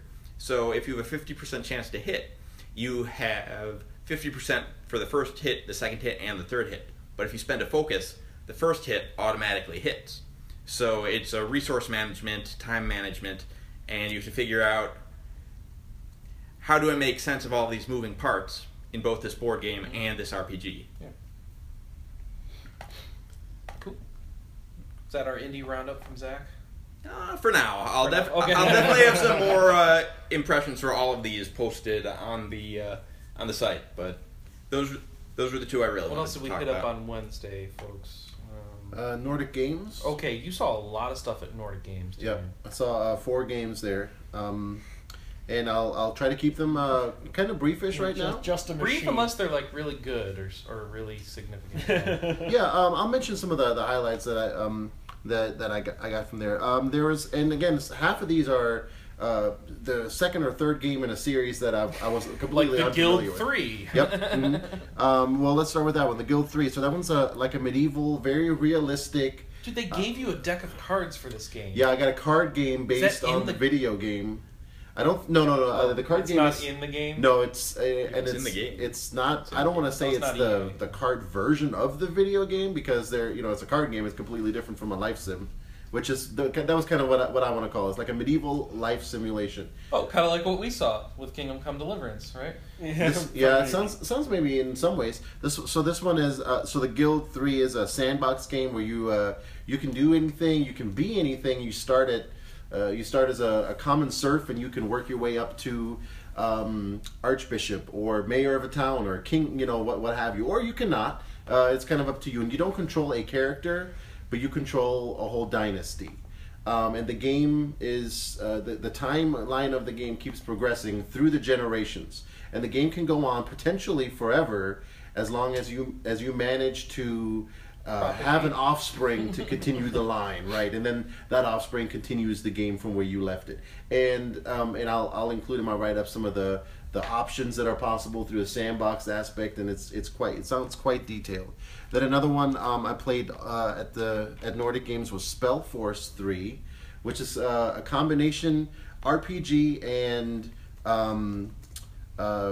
real-time simulation. So you split your attention between an isometric dungeon crawling almost, and then and with a click of a button you return back to the village where you have to build and upgrade buildings and gather resources and assign workers. So you do both at the same time. So it's like ActRaiser, except instead of action, it's RTS when you're not doing the RPG part, right? It's all RTS when you're not RPGing, and you're doing both I at the love same ActRaiser. time. It's not. You're doing it at the same time. You don't okay. pause one, or it's not like Act 1, this is only RTS. You have to manage both. And it could be that you're in the middle of a battle with your heroes that are RPGing right now and switch back mid-battle to go manage some building upgrades or what have you. So that one... Well, I mean, that sounds almost just like an RTS then. I mean, well, all right, whatever. With an gotta watch the RPG videos dungeon of this, crawling side to it, yeah. Then I saw LX, which is it's an open world RPG. It's spelled ELEX. ELEX, all capital letters. Oh yeah, that's important. And If it was Japanese, it would be ELE cross. Would be how we would pronounce that. Well, L-cross. L-cross, yeah. L-cross. And there'll probably be a semicolon in the middle. Uh-huh. So this one's, I thought, was an interesting mashup of science fiction and fantasy, and it's post-apocalyptic, open-world sandbox game, right? Of course.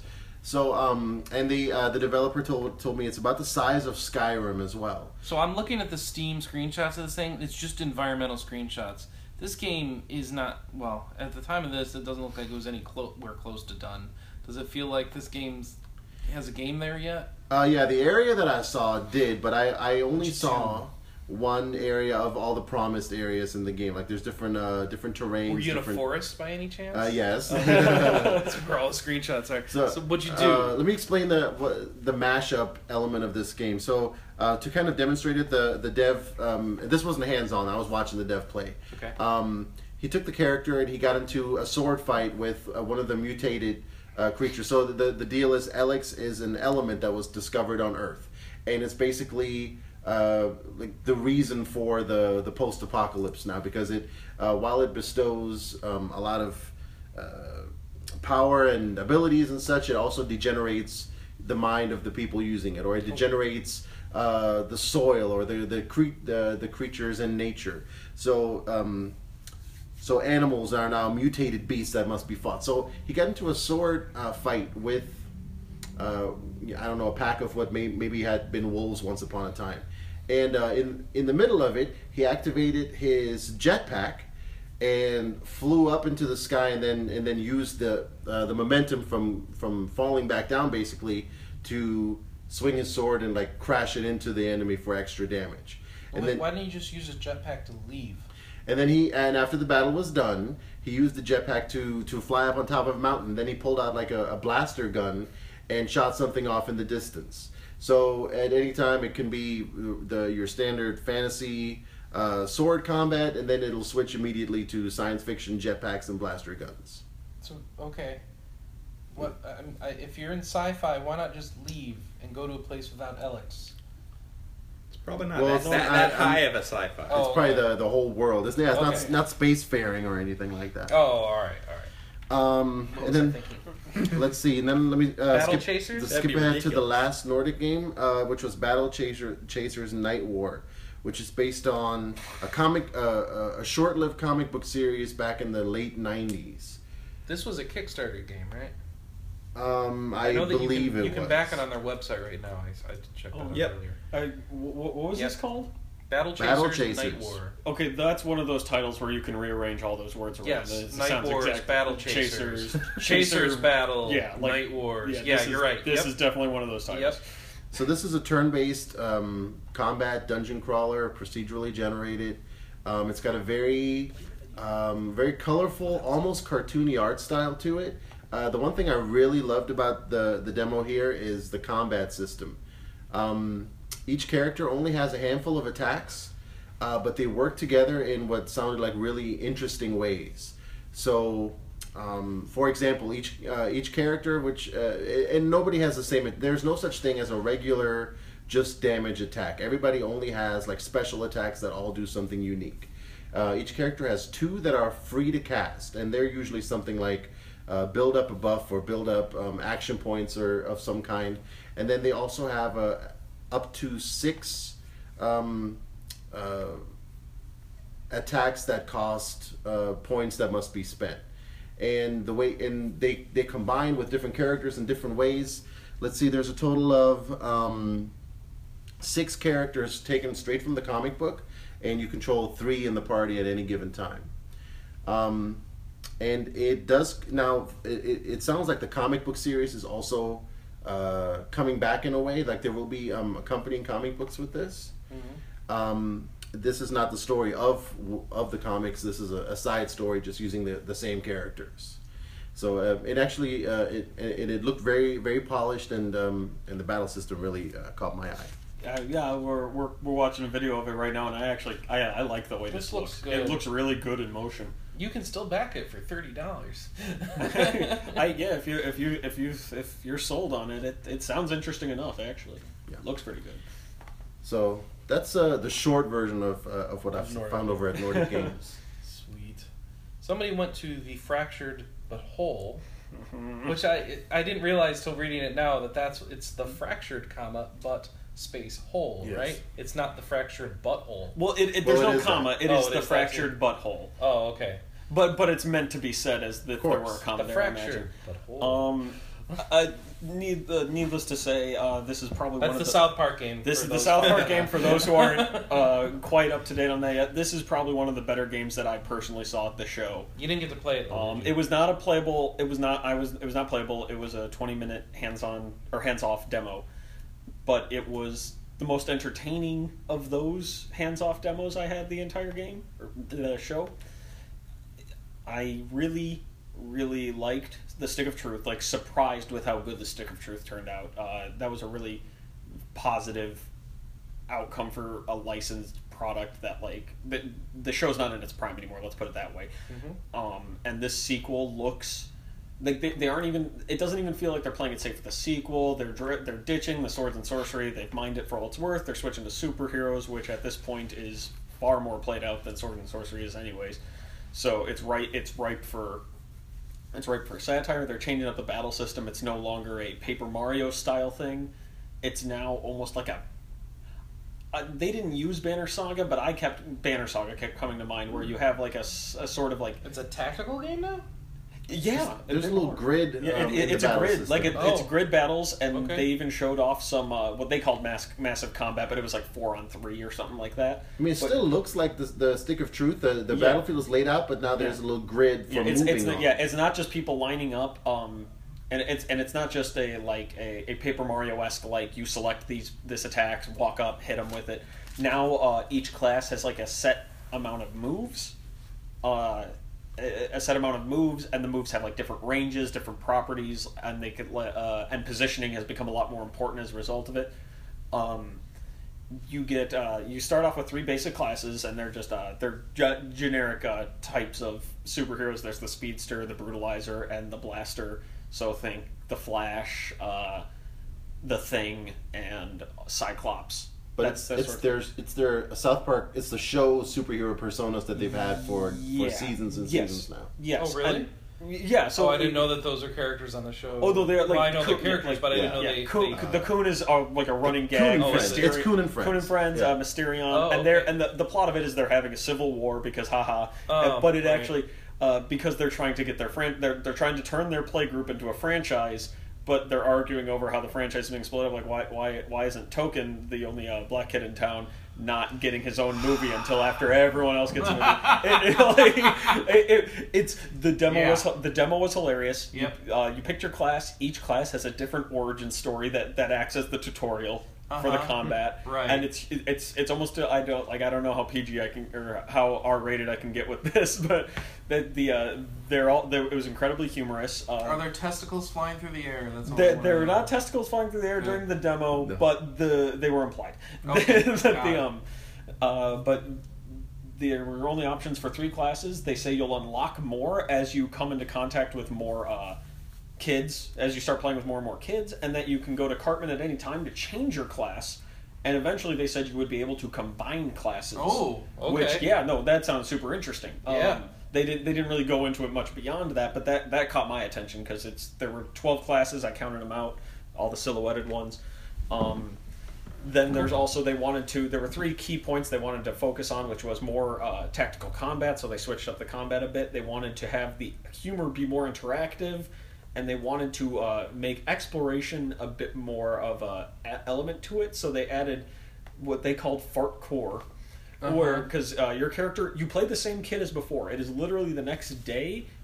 They just have decided to stop playing Sword and Sorcery, and they're playing superheroes now. Right. Okay. And Cartman You're the same new kid. You're the same new kid as okay. before, which means you still have the legendary fart powers you got from the first game, but now Okay. they're applied in a superhero context, and you can combine with other superheroes to traverse areas like the one demo they showed as Butters is the human kite. And he grabs onto your back, and you fart, and he floats you up into the air to get on top of buildings. Oh, in hence town. fart core, like Fart core. parkour. Yeah, it's Okay, their got it. fart-based traversal system. Right, of course. So if you like That line. the fart-based traversal system. it is it's if you I like think South they're the Park- only game with that. Yep, this no, year. it's a unique. It is a unique. Final feature. Fantasy 15's demo. could have used more of that. That would have improved things. Needless to say, the demonstration was a lot of fun. It was funny. The writing's on point. They got Matt and Trey back to do the script. It looks like a blast. If you want a lighter RPG that's funny, and you're like, South Park fans are going to get this. I don't have to sell it to them.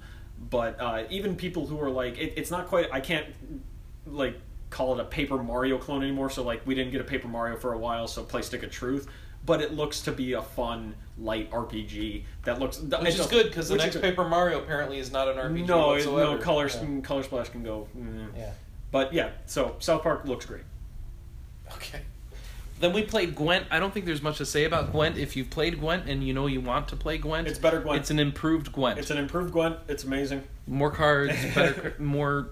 You have to pick more they're things. talking about having something. meaty single-player content to it. We didn't get to see... they didn't have that yet. Yeah. We got to see a little bit of it. I don't know how much RPG... They teased some story stuff, but they didn't really show. They didn't really show. You're going to play Gwent for the battles. Yeah, Big deal. yeah, Whatever. There'll be story, and then you'll play Gwent. That's your single player. CD Projekt Red is great. And you make choices, and it affects your later Gwent battles. And you get certain cards based off the choices you make. Yes, choices matter. So you'll get like, okay, whatever. And then NIS America, did you get to see anything? Did you get to play anything there? Or did you set your PowerPoint? I forget how that worked. I did get a lot of discussion about upcoming games, but the one thing that I was able to play was Yomawari Night Alone for the Vita. Ooh, a Vita game. Yeah. And it's just for Vita? Also available on Steam. Okay, I was going to say put up your Mac signal. So what is this now?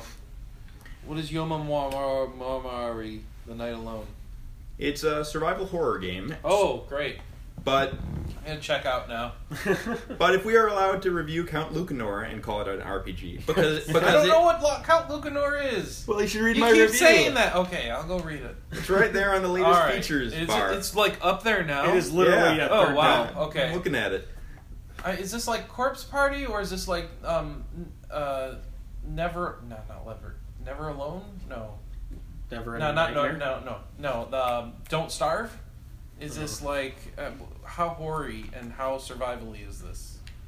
Well, you're a young girl and you go out at night and there's no one out there except for monsters. Oh. These monsters are based on Japanese yokai, so some of them are... Wait, is this a crossover with Yokai Watch? Nope. Oh, okay. As far as we know. Yeah, I certainly did not see any of those yokai. The non-hyphenated yokai. Okay. And when the monsters touch you, the screen turns black and there are big splatters of blood, and there aren't really combat mechanics, so you do not want to be touched. So you just die? You can also run. And you okay. It's a very short game. All right. So you're just running away from monsters? And you have a flashlight. Are you trying to go home or something? Or? You start out at home. You're looking for your sister who disappeared. Okay. And there were no other people on the streets, so I'm assuming that they also disappeared. Is this a long game? This sounds like... how do you make a full game out of this? I don't understand. You encounter ghostly figures in the streets, and you get flashbacks or hallucinations. Or... Do you have to run quests for the ghosts, or...? Quests appear, like, go to this... What happened in the demo I played was my sister disappeared, so I went out into the street, and I tried to find her, and I ended up at a place where I found a flashlight.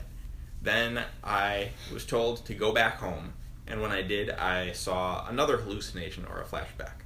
Along the way, I had... Are we going to find out you killed your family or something crazy? I don't know. How Silent Hill 2 are we going with? It's a very mysterious game. And I'm curious to try more, but it is a lot of hiding in the bushes so monsters don't touch you, or finding out what each yokai's specific pattern is. I don't want to play this. This is scaring me now. Some of them will chase you, some of them will just kind of mumble, some of them will follow a set path. I just remember when you're getting scared, it's like, oh yeah, I'm playing on a Vita. Oh, right. They're very tiny. So that's what I did at Nisa. Okay. Cool. And that's anything else we did Wednesday that mattered? I think that's it. Not RPG related. Oh, what did you have? Non-RPG? Yeah, well, something big, something you like. I spent some time in that indie section of Xbox's show floor. Deliver Us the Moon I played. Troll and I. That one wasn't at Microsoft. That was over. Where was that? On the other side, anyway. Phoenix Wright. Oh, cool. Yeah. But yeah. I played Headlander over in that indie section. That's the Double Fine game where you're just a head and you have to plug into suits and defeat other suits, or plug into machines and power them and do stuff. I plugged into a vacuum machine in order to sneak into a small tunnel that only let vacuum machines through. So it's kind of like puzzle mechanics and shooting at the same time, and you're just a head. You can't talk, you have no lungs. And it's set in like 60s era spot. It's got like an Austin Powers-esque motif. It's not inspired by that, but it's inspired by the same thing that inspired that. So a lot of phallic imagery and love imagery. And so I don't know what's going on there, but yeah, the spaceship you leave in. Yeah, it's like the spaceship in Austin Powers. So that's that. It looks good. And it looks like, it's Double Fine, so they kind of make polished stuff, so that looks cool. Also over there, I did the other game that they recommended in their Sony section, also by Adult Swim Games. So Adult Swim Games publishing that one from Double Fine. Adult Swim Games also publishing a game from, I forget the name of the studio, but it's called Rise and Shine, and it is a game where you play as Rise, who lives in the kingdom, the world of Game Earth. And the world of Game Earth is basically populated by video game characters of all sorts. Like, one of the first characters you meet is essentially Link from Legend of Zelda. He's the legendary hero, and he's got Shine, which is the special gun, and he hands it to you because he's not respawning anymore for reasons that they don't reveal to you yet.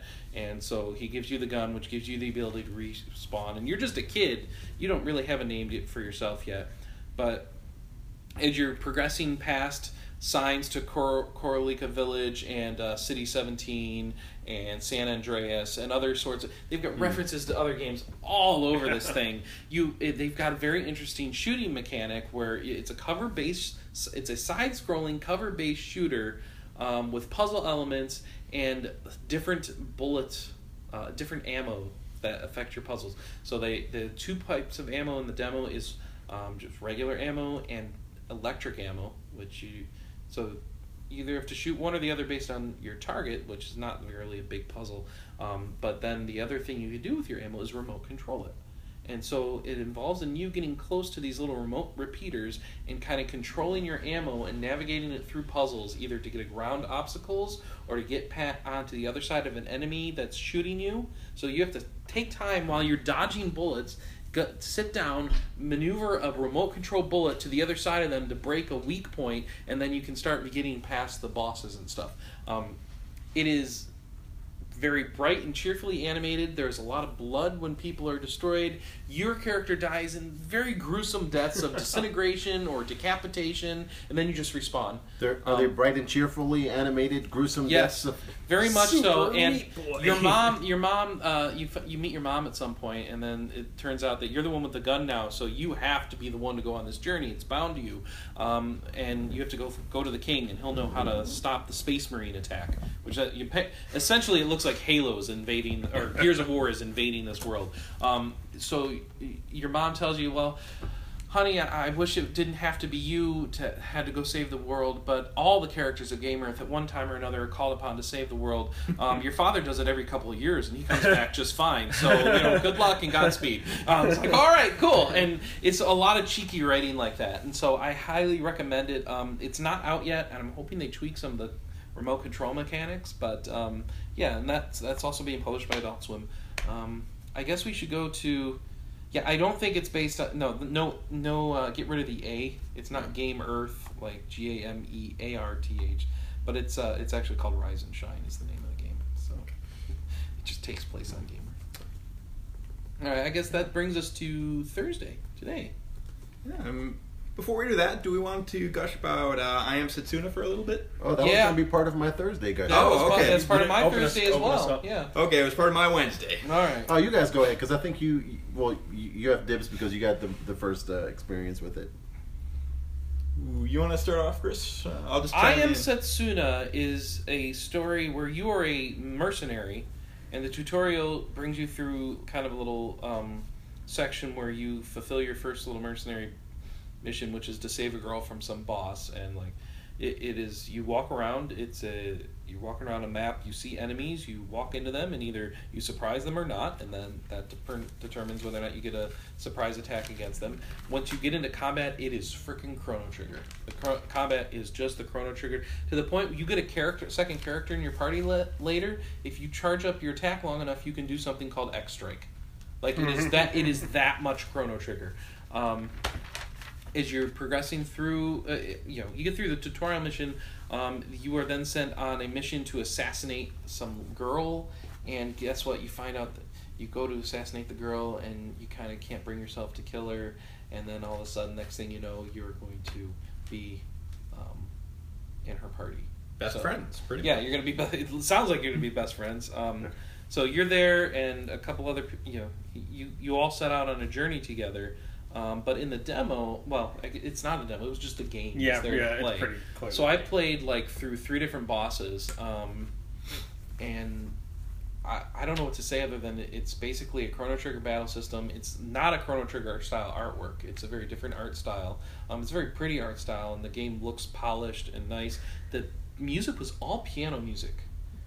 Which I don't care for as much, but it fits the mood. It fits the mood, which is slightly melancholy because this girl's got to go sacrifice herself. It's a somber tone to a game. Yeah, and you're supposed to be there assassinating her, but you're her friend, and it's like, well, she's got to sacrifice herself anyway. May as well just tag along and take credit for it, right? So. Final Fantasy X? Yeah, I don't know. Yeah. And then next thing I know, I'm on a ship and I'm fighting a giant sea monster. And the battles, the boss battles were pretty hard for me. But I was barely scraping along using health items and just kind of spamming cures until I run out of energy. And then it was just like, well, don't die. And eventually I didn't die. The only twist I'd see versus Chrono Trigger's battle system is this mechanic where if you don't do anything while the battle's going on, and this means the enemy can be whacking on you, but if you continue to sit there and not do anything, you charge up these 3 SP. They call them SPs. And then once you have these SPs charged, you don't have to wait for all 3 to do this, but if you have all 3 charged, then you can do more in succession. If you press square, like at the exact moment that you do an attack, or the exact moment you use a healing item, or cast a spell, it will do extra damage or extra healing or whatnot. And then, the more often you do that, random elements will happen in the battle, like this enemy will drop 200% more loot, or this enemy will drop they call them singularities, but they occur randomly when you use the SP, the momentum attacks, essentially. Yeah, and my favorite moment was the second boss I killed with a momentum attack. So I got a momentum kill, and it was like all proud of me, and I had one guy still standing, and it was that really good JRPG moment of like, I pulled it off, I didn't die, I didn't have to reload, yay! But yeah, I Am Setsuna. I don't know if I'm going to say that this game stands up to Chrono Trigger just yet. It's a very basic story so far. If we don't hype it up, maybe it's not going to have a chance if we hype it up, right? Yeah. But the thing that's Chrono Trigger you might like it is the battle system. So if you like that battle system, give this a shot. See if the story's for you. Don't hype it up. Did I miss anything, or you want to add anything? Yeah, I thought it was very pretty. It is very pretty. Especially the part where I started to notice that was on the snowy island in the beginning of the game. You're walking, the areas where you walk are a thick snowbank, and it leaves trails behind you of the snow that you walked through. Your character's feet are tiny. They go to little points. Fire Emblem feet. Yeah. Fire Emblem feet. Ruin the game now. Yeah, I hate right. tiny Yeah, feet. This is not a Tarantino game. I'll put it this way: when somebody wants to make an art style that is reminiscent or calls back to a PlayStation 1 era sort of game, this is the proper way to do it, because I got very PlayStation 1 vibes from it. It doesn't look like it looks much better than a PlayStation 1 game, but its style seemed very PlayStation 1 with much better production values. It's not pixelated at all. It's not anything like that. Nobody really went for Chrono Trigger in the PS1 area, did they? I'm not counting Chrono Trigger. No, fair enough. I'm saying it because it is fully 3D. Okay. As opposed to sprite. Fair enough. Yeah. But it looks good. It looks very good. It's like a polished indie title is what it feels like to me, or like a That's- small, that's and not effectively indie, what but it like a is. smaller production, And that's really what it is. Yeah. Is But it got some pretty good buzz on the floor. I mean, there was always somebody. They had it set up in 4 different stations, and there was always somebody at each station and Yeah. a few people waiting. But there wasn't a line like there was for Kingdom Hearts 2.8. that Kingdom Hearts fans are a different breed. Yeah, I wouldn't expect it to for this game. But you guys aren't the only people that I heard describing or comparing it to Chrono Trigger. It's I the heard same. That's what that battle system is. I heard that on the show floor too, and that I'm by pretty sure itself. I'm fairly certain it's the same director. No. Or at least made of remnants of Tokyo RPG Factory Yeah. is made of remnants of the Chrono Trigger team. Well, I mean, remember the directors for that game is like the Dream Team, so I doubt they got them all back together. Like that comparison by itself, Chrono Trigger, that would be enough to highly interest me to go check it out, or maybe even more. But I also feel like the previous game you were talking about. I forget the name of it now.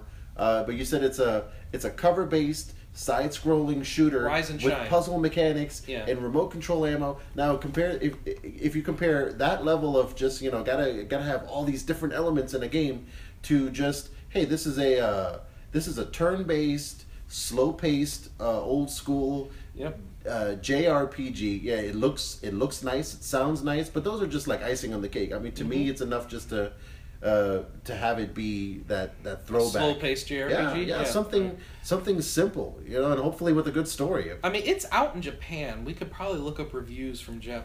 And I was wrong. There's no one involved in the Uh-oh. Chrono Trigger team. It got a 32 out of 40 on Famitsu. You can't play anything that didn't get a perfect score from Famitsu, right? Yeah, that's not exactly a glowing review from Famitsu. But then again, do we really need Famitsu's? It looks like it was good enough there, so we'll have to judge. I mean, Square Enix just didn't write a big enough check for Famitsu to. Yeah, is that how that give works? it- Sorry. Yeah. Shots fired. 13-2 got Well, a 40. what's it- I am Setsuna. By the way, you can rename Setsuna. So at that point, what is the meaning of the title? What? It's all a lie. Unless the ending has some really deep stuff going on. Hey, what did Kingdom Hearts 2.8 get from Famitsu? So I went to the interview for Kingdom Hearts 2.8, and so what's nice is it's being directed by the producer. The title was like a Canadian guy who speaks Japanese and English, so it's like it was not a translated interview for once. It's like that was awesome. All I found out was that there's new stuff in the game in as far as a giant backstory of the whole Keyblade things and how they came to be and stuff. And there's a redo of Dream Drop Distance. If you didn't play it on 3DS, now you can play it on here in 2.8. And then there's the third part is I forget the third part. Extend fragmentary Brave passage. Story, so point 2 or something. It doesn't matter.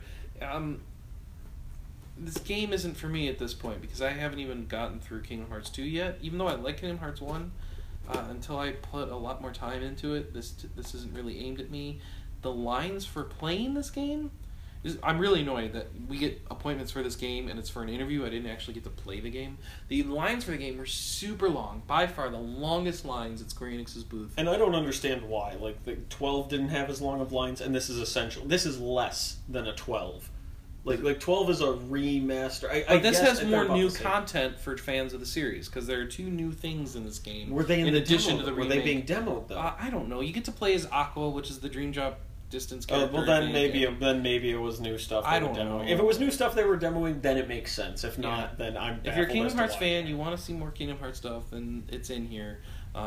They did say, while they focus on putting new Disney worlds in games, they don't seem to be focusing so much on putting new Final Fantasy worlds in games. And that made me sad. I asked that question. I think they flat out said that no Final Fantasy worlds in Kingdom Hearts 3 recently, which is something like sad. But whatever. And he also said that he thought Chain of Memories was a good game, which I don't. Well, I mean, I don't what's he gonna do? Well, he said he liked it, I guess. is what Okay, he said, yeah. but I don't. He works for the company. What's he gonna do? Then the other person in the interview with me, Alexa from GameSpot, was like, "Oh, play the PS2 version. Play the PS2. It's way better than GBA version." It's like, okay, I'll trust you. I still may not play it, but at least I will acknowledge that maybe they fixed the problems. All right, so what do we got Thursday? Oh, dude, this morning we saw Tyranny. We did see Tyranny. Dude, that's another Infinity Engine style game. Yep. No, it's well, I guess we can call it the Pillars engine now, even though that's just Unity. No, we went. I got some hands-on time with Tyranny, which I'm super excited about. Love what Obsidian is developing this. It was in the Paradox booth because they're publishing it. Yep. No, we get to skip the Kickstarter this time. Obsidian has found an ally in Paradox, and I'm happy for that because Tyranny looks. And this just played like pause and issue commands combat. And it's more like the Pillars battle system, I guess. It is. They dropped mana.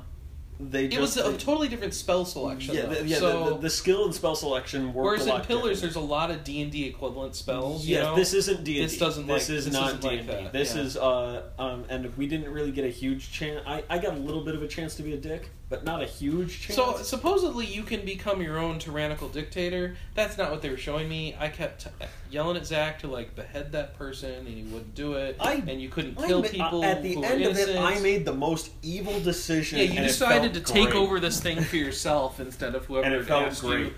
you. And that felt good, but we didn't get to see any consequences from it because that was the end of the demo. Well, yeah, 15, 20-minute demo. But the demo was really just walk around and do some. It was a combat demo, and they're eschewing levels in favor of a skill-based system, and the skill-based system will have greater implications in dialogue. For example, we had middling lore, and we got a lore option, and the lore option was... I mean, this stuff is present in Pillars of Eternity, but it's entirely based off of skills instead. And so it looks different enough from Pillars.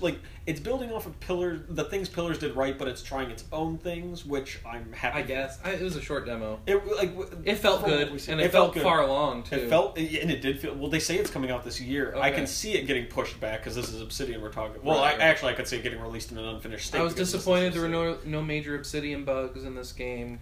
It's not kind of like Pillars where there's not a lot of bugs. It's like, who are you anymore? Well, why you released a product that feels finished? It's odd. I'm used to you finishing it like this new reality of making it like a clearly unfinished game, and then going the publisher screwed us, which is true 90% of the time. Yeah. And then no, you're just putting out quality. I can't handle it. Zach, it's too much. You saw Barkley Shut Up and Jam Gaiden 2? Not quite. I saw the magical realms of Tir na Nog escape from Necron 7, Revenge of Cuchulainn, the official game of the movie, Chapter 2 of the Hoop Sparkly saga. Oh yeah, of course. Which is the true name of what I just said. Yes. If you're not gonna they put a lot of effort into that title, and if you're not gonna say it, don't bother. Yep, and the title really communicates the feel of the game based on what I saw. It's very much a celebration of excess and... Does this pick up at the end of Barkley Shut Up and Jam Gaiden? How does this fit into the Hoop saga? As the title tells us, it's Chapter 2 of the Hoop Sparkly saga. Okay.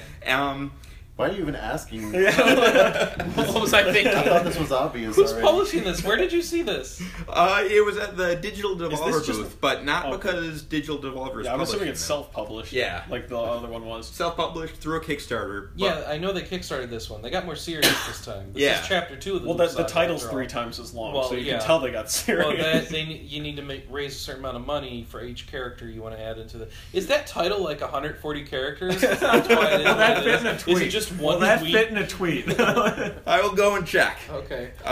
The big takeaway I got from this presentation, it wasn't on the official schedule. He was just filling in for somebody last second on the Digital Devolver timesheet. Of course. Yeah. Organized. Well organized. All right. Yes. Big takeaway, or the best story, I guess, was I learned that you can die during character creation. Oh, wow. By just taking too long? Or what? If you choose poorly. If you choose poorly. It's 148 characters, by the way. You can't even tweet the title. It's too long to tweet. Kingdom Hearts, this is how you make overly long, complicated titles. So the character creation seemed very much a direct callback to something like Ultima 4, where you meet a fortune teller and they deal you tarot cards, Only this game takes that to a ridiculous level. It asks for your blood type. It asks for your birthday. Social security number. Asks you some morality questions.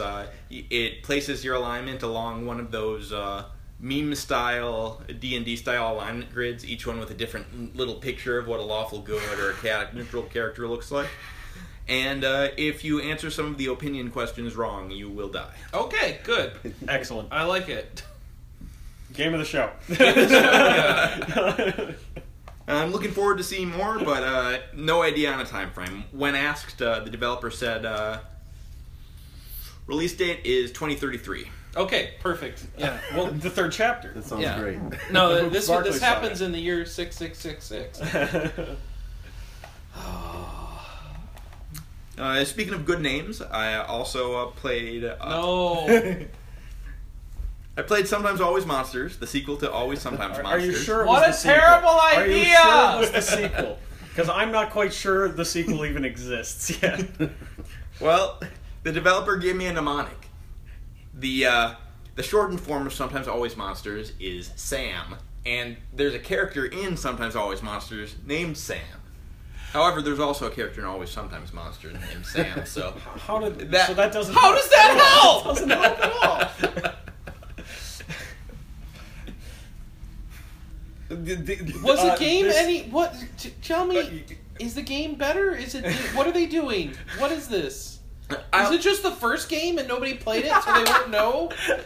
I will say this. I like the premise. It's you're going on a book tour in a bus with a few other people. So in the first scene, 10 other fledgling authors are in a room with you, and you talk to them and figure out what their books are about. And then, depending on which ones you talk to in which order, those are the ones that go on the bus with you. So I ended up with a drug dealer to the stars, a born-again Christian who had a book called The True Story of the Last Supper, a teen horror writer, and a real introverted lady who writes jungle adventure stories that are real action-packed. So character-wise, the game seems interesting. There wasn't very much to do in the demo, though, and what I did do, I can write about, and you can read about. Okay. Sometimes it's an adventure always. game. Sometimes always, or always What sometimes. you're You saying can is- always sometimes read about it. Cool. We went to Warhammer 40k, Inquisitor Martyr, Yes, we did. which is a very early Diablo style Warhammer game from Neocore. The people made Van Helsing. It is looking real rough right now. The demo they were playing looked better. The ones we got on that they let us get hands on with 10, It was 15 full frames of a like second. sound bugs and slow frame rates, and it is not there yet. So They probably shouldn't have opted. we played to as a come. super slow class, and you had two. So we played as the Inquisitor class, which is like a heavy tank. Well, I right? think we were playing as the. I mean, we're all technically Inquisitors. I don't know if we were. We're not super familiar with the 40k universe. I know enough to know that it's goofy. Well, we were like the mechanical soldier walking tank. Yeah, type we were a guys. heavy space marine. Yeah, which so, I think. Yeah, all right, well, whatever. And so we walked slowly. We shot things with rifles, and the combat isn't smooth. it's yet. Diablo, and so you just kind of whack on things with Yeah. your skills until they die. Yeah, and the problem is the Yeah. combat isn't smooth yet, and a game like this. Oh, you and there's need no the loot combat in to it. be smooth, and And- usually you need the combat to be faster. So this felt a little awkward so far. Yeah, we did. The other character was like an assassin-y type lady. She did play faster in the demo we saw, and their frame rate was better on the laptop they were playing on. Yeah. So I don't know. I don't know if they just they got crappy computers to come out here and just try and run this, Yeah. not ready to show pre-alpha. It was rough around the edges. The one cool thing they had was the environments are destructible, Yes, yeah. Which is so cool. enemies would hide behind cover, and you could just destroy them. And, stuff. and vice versa. Like if you're like, oh, well, we couldn't die in this thing, so that part was kind of, yeah. But anywho, it's not ready to be shown yet. I hope to see a more complete form of it later. They didn't even have loot. It's a game about hitting things and watching the loot they have fall. And there wasn't loot in it. Yeah, so- it's not there yet. It's not there yet. It Its is main super driving, early. It's super early. Its main driving When is it force- coming out? next year? They said next year. Yeah. Which is more than enough time. But Which when is you fine, don't even yeah. have loot implementation in a game that is entirely 100%. loot driven, so whatever. Yeah, it's an early enough game. I hope to see it in a more complete form because there's some ideas there that are pretty cool. Yeah. And it's Warhammer 40K is a goofy universe, and I enjoy it. I like do. the aesthetic of Yep. the universe. It's great. So There was another character they showed that's like a rogue type character, and we Yeah. didn't get to play as it, Yeah. and that character looked way more fun. Yeah, the assassin character looked faster. She had 2 swords, where the other guy had just like that big one, and he was slow and lumbering, which I can see why people might like it. But in a game like this, speed. I need my loot to drop. I need to pick it up. I need to see if it's any good. Drop it and then continue onwards. They're doing some unique stuff with like the end game. But that also we didn't get a chance to see. The game was too early. They probably shouldn't have brought it to the show. We shouldn't yet. even talk about it anymore. What else we got? You and I went to go see Deus Ex. Yeah, that was just weird. They sat us down in front of the public theater demo where we saw that Deus Ex. It was is great Deus though. Ex. We went to the desk and he walked us over It was to, like, yeah, sit to the down theater here. that everybody on the show floor is Yeah. watching already. Yeah. So it was We had guaranteed seats, Yeah. but it didn't even fill up. to what everybody was getting Yes. to see. Were they nice seats? Yeah, Front row. row. Yeah. It was. So then it was just the demo that we watched. They walked us through that the Deus Ex Mankind Divided is like Deus Ex, but you have more, bigger, better, badder augments that you can get. What else did they show that, they showed like the intro mission kind of thing where... Yeah, it seemed like but the very first who cares, mission. right? It's like story stuff and whatnot, but I mean, it just felt like Deus Ex. And the trailer, which was like actual, like live action. Yeah. It looked great. But then again, so did the previous game. So I wouldn't have expected anything less. They made it clear that you can do non-lethal options on everything now, including Oh, yeah. the bosses. But other than that, everything I saw there was like, yeah, this is just an improved Deus Ex. And I played Deus Ex, and it played good. It played like Deus Ex 1, except I was playing with a controller, and I don't like playing that game with a controller. It played like Human Revolution. Yeah, sorry. It played like Human Revolution. Sorry, that's my first Deus Ex, not everybody else's. It played does not Human play like Revolution, the original except Deus now there's Ex. more email in people's pockets. Because people have like personal digital assistants that you find and read the emails in their pockets. And there's daylight. There's You daylight. actually, you actually get to walk around the very first mission in The in first daylight. game didn't have much daylight, did it? No. Half I the don't cities were remember like any. under skylines. Yeah, Like, I need to yeah, replay like- the first game. Man, that game's good. It was basically just dark blackness and. But other than that, it's like more and better odds, more and better hacking, better hacking, I guess. And supposedly they say that. Well, how much did the first game get into the segregation of the society? What's Now that? we've got apartheid. Yeah. Yeah, I mean, I thought that was like a really Yes, but that was emotional just angle. story stuff, right? Well, Yeah. Why would you play RPGs for Yeah, story right, stuff? fair. It's an interesting hook. I'm still trying to figure out how they segue from the ending of Human Revolution to the beginning of this game, because, man, there's some questions there about how you get from one to the other, all right? Well, so unless they're retconning it. Adam Jensen is in Prague, and he gets a voicemail from David Seris, and it mentions, I haven't talked to you in a few years now, it says. Yeah. So something has definitely happened, and they've fast forwarded over some of that, or maybe that'll be a special like tutorial mission. I still think that there are things they set up in the DLC for the first game that they could leverage for some interesting plot twists here, but I don't know what they're going to do with it. So I don't know. Maybe they won't reveal it till you're halfway through the second game. Like, here's what actually happened there.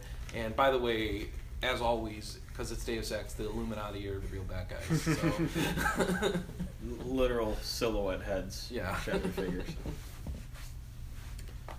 And then I also went to go. My last RPG really of E3 was I went to go play or see rather The Long Journey Home What is that? from Daedalic. It's a picture Mass Effect, but without the on foot sections. If it was just the spaceship. Okay. So the story of The Long Journey Home is they call it a reverse RPG. Does it have the music from Mass Effect Space and menu? without the music of Mass Effect. I mean, there will be that music. menu music is so good they kept it in all 3 games. All right, it's that. All right. So this But is just to be FTL or something, fair, or what? to be fair, no game on the show floor had Mass Effect's music. So Not even. No, this that's one right. wasn't unique in that way. All right. So they dubbed it a reverse RPG. At the start of the game, So actually, you level down? No, you're fully powered up. It's not nothing that you've never heard of before. You're fully powered up at the beginning. You pilot, or you're the captain of a spaceship that goes on a research mission into outer space. Something happens. You lose the majority of your crew. Your ship gets powered down to just basics, and the point of the game is making your way back to Earth. But to do so, you have to, which is why the title is The Long Journey Home. So it's Star Trek Voyager, except you don't have much of a crew with you. And there are no whales. Oh, Voyager. Voyager. That's Star Trek Voyager. That's the journey home, not the long journey home, right? And, or the voyage home. right. Sorry. Yeah. So it's more Battlestar Galactica plus FTL? Sure. you guys play it and let me know, because I like these combos. Not because I don't want to play the game, but because I don't know Star Trek. Sorry. To make your way home, you have to pass through, I want to say procedurally generated systems. Yes, procedurally generated, filled with different alien races, which you can interact with. Some hostile, some friendly, some probably neutral. You have different choices of what to do with them, depending on what they ask you to do. If they ask you to do anything, you can land on planets. You can look or mine for resources on planets, and which you will need to make your way back to Earth. And a playthrough, it seems pretty short because they actually want you to play through multiple times. They told me a playthrough would be, I want to say, about 4 to 6 hours, but it's estimated, not 100% confirmed yet.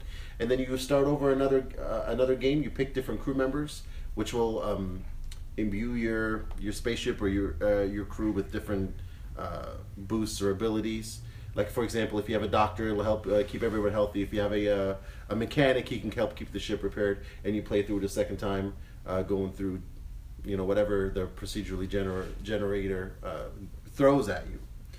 And and that was my last RPG of the day.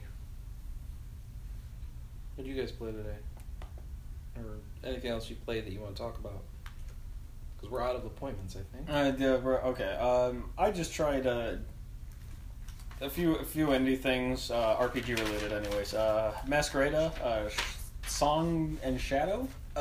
Shadows and Song, it's one or the other, which is kind of a light, inspired by, say, Dragon Age Origins or like old Infinity Engine games, but on a much lighter scale, like comfortable to play with a controller. So a lot more limited in movement, or like the amount of moves you can do, and like tactics, like it was just parties of 3. But it did play comfortably on a controller, and the setting, which takes place in like this Venetian, in this kind of this fantasy Venice that where magic is discovered that is stored in masks that it's masks in the universe have magic powers, and there's a social divide from people who have masks and people who don't, and you kind of play a former Sherlock Holmes type who gets exiled for helping a rebellion, but he gets called back several years later to help solve a murder of a higher up of major import. And it played nice. The developers were there and they talked me through a lot of it, and they were super hands on. It looks interesting. They started talking a lot about how they wanted to focus more on the story and characters, so they were okay with kind of making a lighter RPG in that regard. And so it comes out. I want to say it comes out soon. So it looks really good. It has it's hand drawn 2D backdrops with 3D character models, but it kind of looks like a Disney movie from like the 60s or 70s. So like Banner Saga? Ish, yeah. Like Banner Saga, the animated cutscenes in Banner Saga are. No, Banner Saga works. Yeah, it looks kind of like Banner Saga. It's not like the exact same style, but you'd get a similar vibe from it. That's okay. fair enough. But yeah, it was fun enough. And then the only other thing I played was Eater. How would you pronounce it? I was just trying to look that up. Eater. EITR, which is. So I'm looking at this. Is this a Super Brothers game? It is. That's actually a fair. No, it is not. No, Devolver Digital and Enemy Entertainment. This game is pixelated, isometric Dark Souls. Oh, That is okay. exactly what it is. Okay. The buttons are practically identical. You have a set number of healing items that reset when you die. I didn't make it far enough to get to a checkpoint, but you were just navigating dungeons. The monster, So it's got leveling up your stats and all that sort of thing, and it's a very robust system of stats. Yeah, but it's for people who like Dark Souls, but would wish it were 2D or isometric. That is the game it is. Okay. Yep. It's Norse themed too, if that. Okay, yeah. I did not that's grab your that thing. from the demo, so you got further than I did. Oh, I didn't grab it from the demo Dude, either. it has I'm no looking at their vowels. Steam. Well, okay, it has 2 vowels and then 2 consonants. That's And with Norse. fantasy, fair enough, I guess. I don't know. Just with fantasy, it could be anything. You're right. Did anybody else brave the line for Mafia 3? No. No? Okay. I was surprised Short to and see simple Mafia answer. 3 because I hadn't seen the press conference where it was announced. I'm Yes. like, I hadn't heard of this. I was super surprised when I walked into South Hall or West Hall, wherever it was, and it was just a big thing for Mafia 3. I'm like, is Mafia that big of a deal for a lot of people? Like, it was... Apparently, like, they're treating it like a big release. I always remember Mafia was kind of like a middle-of-the-road, like, not like a bad game, just like a middle-of-the-road in terms of importance of release for the company. Did you try it out? There was nothing to try out, but I did Oh. go in. I stood in line, went to the theater, watched it, and it was probably my favorite non-RPG game of E3, and possibly my favorite, including RPG game. I have to think about that. I'm not 100% sure So yet. what the heck did they show in this It demo? looked great. I don't know what they show in the demo. It's Grand Theft Auto at this point. But with its own But you actually care about the mafia-related characters, twist. or Well, it's New Orleans, although they don't use the name New Orleans. They have a different name for the city. In the late '60s, and focuses a lot on racial tensions. The main character is African American. The music is like, to me, that was actually the best part of the demo. Amazing music that plays in the demo. They played it over the gunplay. Think like a ZZ Top, like real Southern rock. And I asked the developer, is that just for the demo, or will the actual game include that kind of music during the action Licensed sequences music, or... instead of just coming through the car radio? He said, no, that's the way the game's going to be. And I thought it was great. It worked awesomely to have the music play there, and it looks great. Obviously next gen systems. And I really enjoyed Mafia 2, so to me that's a no-brainer to look forward to it. Yeah, I was very impressed by it. I can't wait. Cool. But yeah, Right. Sherlock Holmes: The Devil's Daughter. I had some hands-on with that, but again, no. Is no that more. another adventure game, Sherlock Holmes? Yeah. From that French developer or whatever? Yeah. They make their Sherlock Holmes games. Yes, they do. Like 5 Do you get to now. play as a dog in this one? No, but Okay. he, He plays but the he is Devil's in Daughter. it. That's Sherlock Holmes. Oh, okay. Do you play as the devil? And this is or going to his blow you daughter? guys away, but you get to play as Sherlock Holmes. Oh, all right. Whoa, Yeah. okay. Well, I'm going to need a few minutes. And to I don't process want to. that. I don't want to spoil it, but you may or may not be solving some cases. Okay, but all I right, won't don't confirm spoil it. nor I- deny I- that. You didn't play Phoenix Wright by accident, right? I did play Okay, Phoenix all Wright. okay. I played Siberia 3. I played a bunch of other games, but Lots of I didn't even know Siberia I 3 enjoyed was it. here. Yeah, no, I didn't know it was here either. Where was that? it was by Daily? appointment only. But I Is this asked, and Who had that? no one. They were Oh, just no this- one. I mean, this- I actually just bugged them at their door, and they let just, you in? yep, come on in. Well, yeah, I mean, they can't have had many appointments. I didn't even know, like you said, I didn't even know they were here. All right.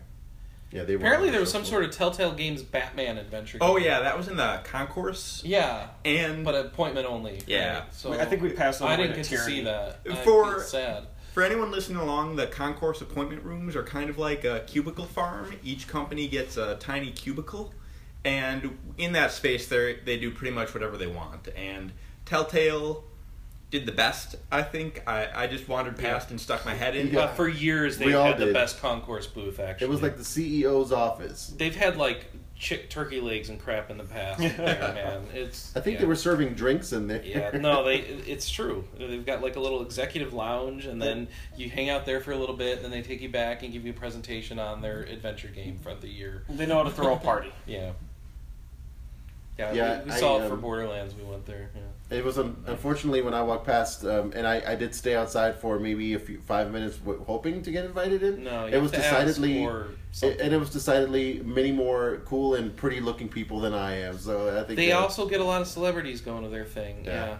I don't know. Telltale games have wide appeal because they are very accessible, and they're just interactive movies. So it's very easy for people to get into them, especially even if you're not into games. Yep. So they draw big crowds. They draw some crowds. And I mean, think about the licenses. I feel sad I did not see Conan O'Brien on the show floor this year. I have in the past, but not this year. I'm trying to think of anything else. Yeah, the only people of fame I ran into, of any level of import that I ran into, I literally ran into. You literally ran into Yoshinori Ono or whatever his name is, the Street Fighter director. And then you almost knocked over Todd Howard from Bethesda next to his brother. I was trying. I think his name is Jeff Howard. I was trying to go. Yeah, who was in line in front of me? It's a family of first names, apparently. Yeah, but I was trying to go for the 3 for 3. These each happened on a different day, and on Thursday I was trying to find some. I was hoping you'd piss on Miyamoto or something. I didn't see Miyamoto. No, I didn't see him. I didn't. Which I'm glad we didn't have an incident. I didn't find there wasn't. Mark Kearney wasn't there, so I couldn't bump into him. Yeah, you didn't try to assault Charles Martinet. Nope. You didn't. Claw after Reggie. In fairness, that every time I bumped into them, it was without my knowledge. There was no ill intent. I was just looking the other way. I ran into Rick Fox on Tuesday. I don't know who that is. Former basketball player. Oh, okay. He was there for 2K. Got it. Yeah, sports ball. Sports ball. I did run into Charles Martinet, voice of Mario. No, nothing so fun. No. We could have had the 3 for 3. Did the train run? I actually probably am now going to associate the voice of Mario with disappointment and failure. Why is that? That is because I was in the line to play Zelda, and the line chopped off a few people ahead of me, and as a balm to the wound, he went down the line, was shaking people's hands and having photos taken with them, saying, "Glad you could come out here. Nice to meet you." And then I didn't get to play Zelda. Oh, poor thing. I'll never have another chance. No. Well, yeah, you can when the game comes out. Well, we need a Wii U for that. That's how that works. Oh, yeah. You should. Not even that. So I don't have that either. Or an NX. Yeah. Whatever that is. What's the NX? We don't know yet. We'll find out in a month. I have no idea why they didn't bring it here, but whatever. It will just be the next thing I don't have or won't have. Gentlemen, are there any other games you want to talk about? I don't want to talk about any VR. I don't want to talk. I didn't get into. I want to talk about VR, but I didn't get to play any VR. What I learned, and the problem is, I just didn't care at that point. When there was only 2 hours left of the show, the Bethesda VR lines were super small, so we could have gotten in then probably. But at that point, I'm like, I don't feel like moving anymore. I just want to fall over somewhere. E3 Live. Let us say E3 Live. You guys went and checked out E3 Live. I avoided that. That was awful. It was like a ghost town of product placement tents and buy our crap. Loot Crate had a store Doritos there, which was the best looking store out of it. Then there was some other store which was called Bait, I think, was selling shirts and stuff, and then another store was selling stuff, and then Monster was just displaying product, nothing for sale. I didn't even know if you could try it out. And then Alienware had some games that were playable with a line. I didn't really understand it. And Vive had some lines to try out Vives. And then Pop-Up Gaming had a little thing which is like Vives with the ability to kind of walk in place or something like that. I don't really understand what they're about. And then WB had a booth, which was the most elaborately constructed booth out of all of them. It had inside, it had nice design and Lego stuff going on there. The only ones who and tried. You could go in there, and it was a long wait. Well, it probably was a long wait. When I was there was nobody in line. It was just kind of sad and depressing. It was a huge. From everything I heard, it was a huge dud. And overshadowing all of this, next to E3 Live, technically a separate event from what I could tell, was the Doritos Mix Arcade, which is a giant arcade box with Doritos artwork all over it that people could actually play with giant controllers. I don't really know how it worked. How giant are we talking? We're talking giant. Pretty giant. Well, you saw it. What do you tell me? Well, this is not a visual medium, and I just saw it from behind the fence. I don't know how to estimate feet in height. Okay. 100 feet. 3 million feet. Somewhere between those two. How many copies of Kingdom Hearts 2.8 tall was it? Are they stacked sideways or vertically? Let's go vertically. Vertically. Alternating. Or just the disc. Probably... I would measure it in terms of disappointment. And Ooh. I don't know. Was it a mile of It was disappointment? a mile of disappointment. The disappointment I had for Chrono Cross divided by the disappointment I had... I don't know. So Come on, Chrono Cross had that cute dog and yeah, that alien. It just wasn't what I wanted. There was That's why I was there was the disappointed. naughty VR booth. Next to, but seriously, there are people in front of this. We'll get to that in a second. People in front of the Doritos thing. We never got to saying, it. "Come on in, Yeah. guys! Free Doritos!" Like that was supposed to make you come in, and because there's nobody there, and they had like at one point they had distributed tickets for this thing, but by the end of the show it was so dead they were letting anybody in who wanted to come in, and they're just shouting at people on the street to come in and be marketed to by Doritos. And no, what a surprise! Nobody was biting on that. Tonight they had a good one. concert with Mixmaster Mike's and DJ Jazzy Jeff. It's a free concert. They were yelling at us to come off the street, and we chose to record this podcast instead of go to that. We're fun. But it's like, wait, how do you have a concert with just the DJs and not the MCs? But whatever. I guess it'd be more of a dance thing at that point. And then inside the show was the, obviously, booth of E3, Naughty America, VR porn.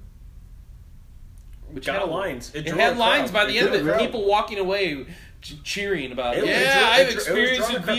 VR Well, porn. it was weird because it was in like this back corner of one of the halls where normally there's It's just where a all few the scattered it's where all the people. crappy booths are. Yeah. It's a very specific area.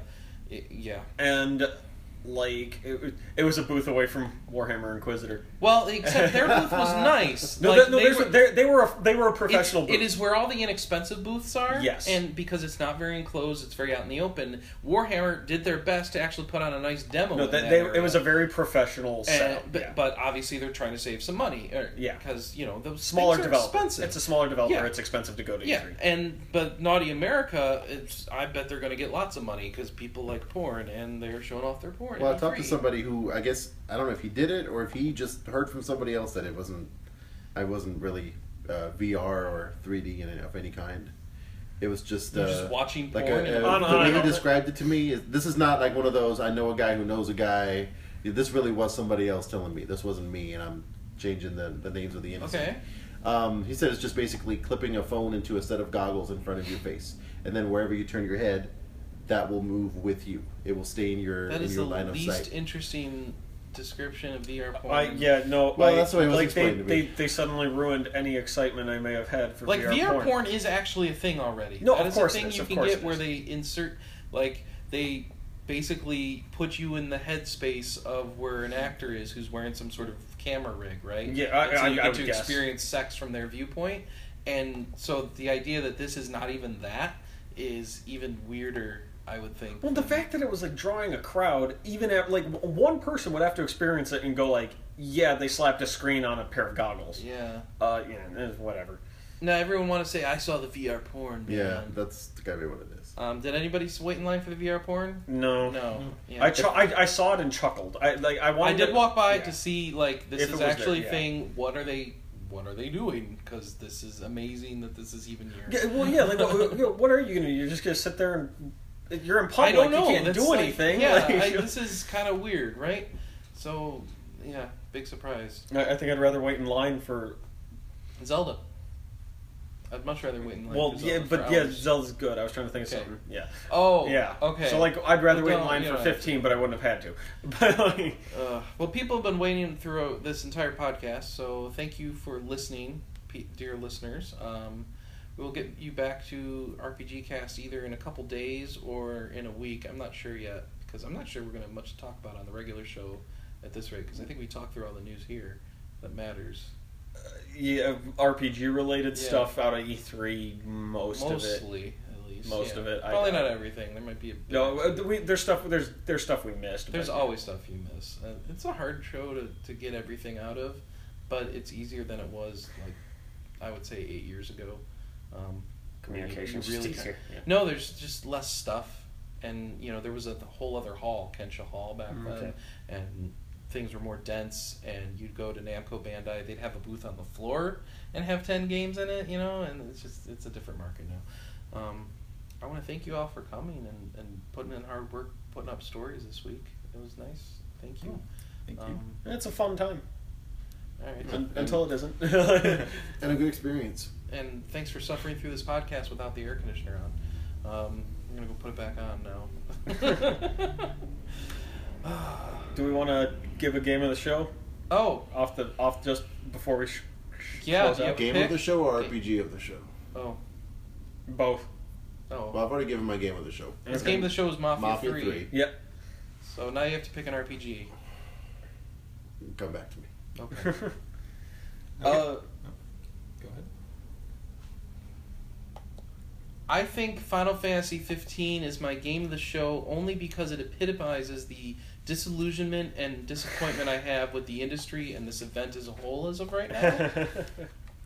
If I have to actually choose a serious answer, I don't know that I have one yet because I'm terrible at picking a best and committing. Sure, no, and these are obviously not set in stone things. These are legally binding. Legally binding, yeah. I would like to be able to say I am Setsuna, but I don't know if that's going to turn out to be an awesome thing. What do I have most fun playing? I didn't play enough. I never feel like I play enough. Yeah, Play more video games. You never do it. I'm going to go home. I and play played more video Below. You did. I watched you played play Below. I'm going to pick that because I don't know what that game's going to turn into. That game was seriously... It's intriguing. I just walked around, I lit some fires. You light a fire, you go to a dream world where you can manage and store your inventory and then keep your items there or take them back into your... and come back.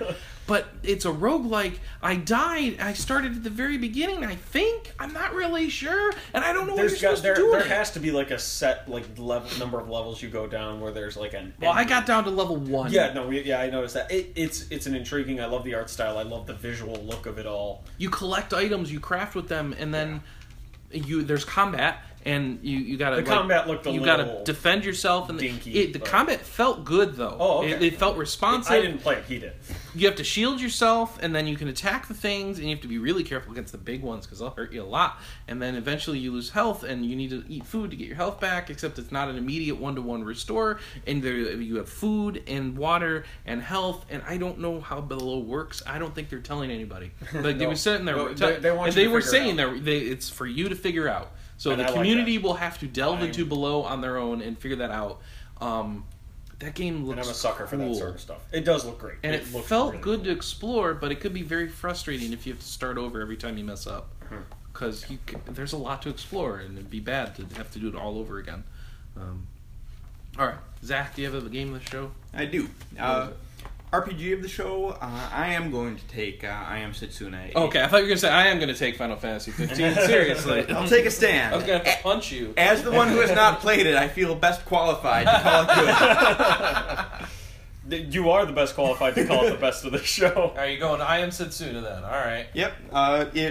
It didn't try to overwhelm me. I feel like a lot of the show tried to overpower me with how cool the games were, how flashy, how loud, how slick, how next gen. But I Am Setsuna just gave a comfortable but not stagnant role playing experience, and that was nice. The soothing piano music definitely helped.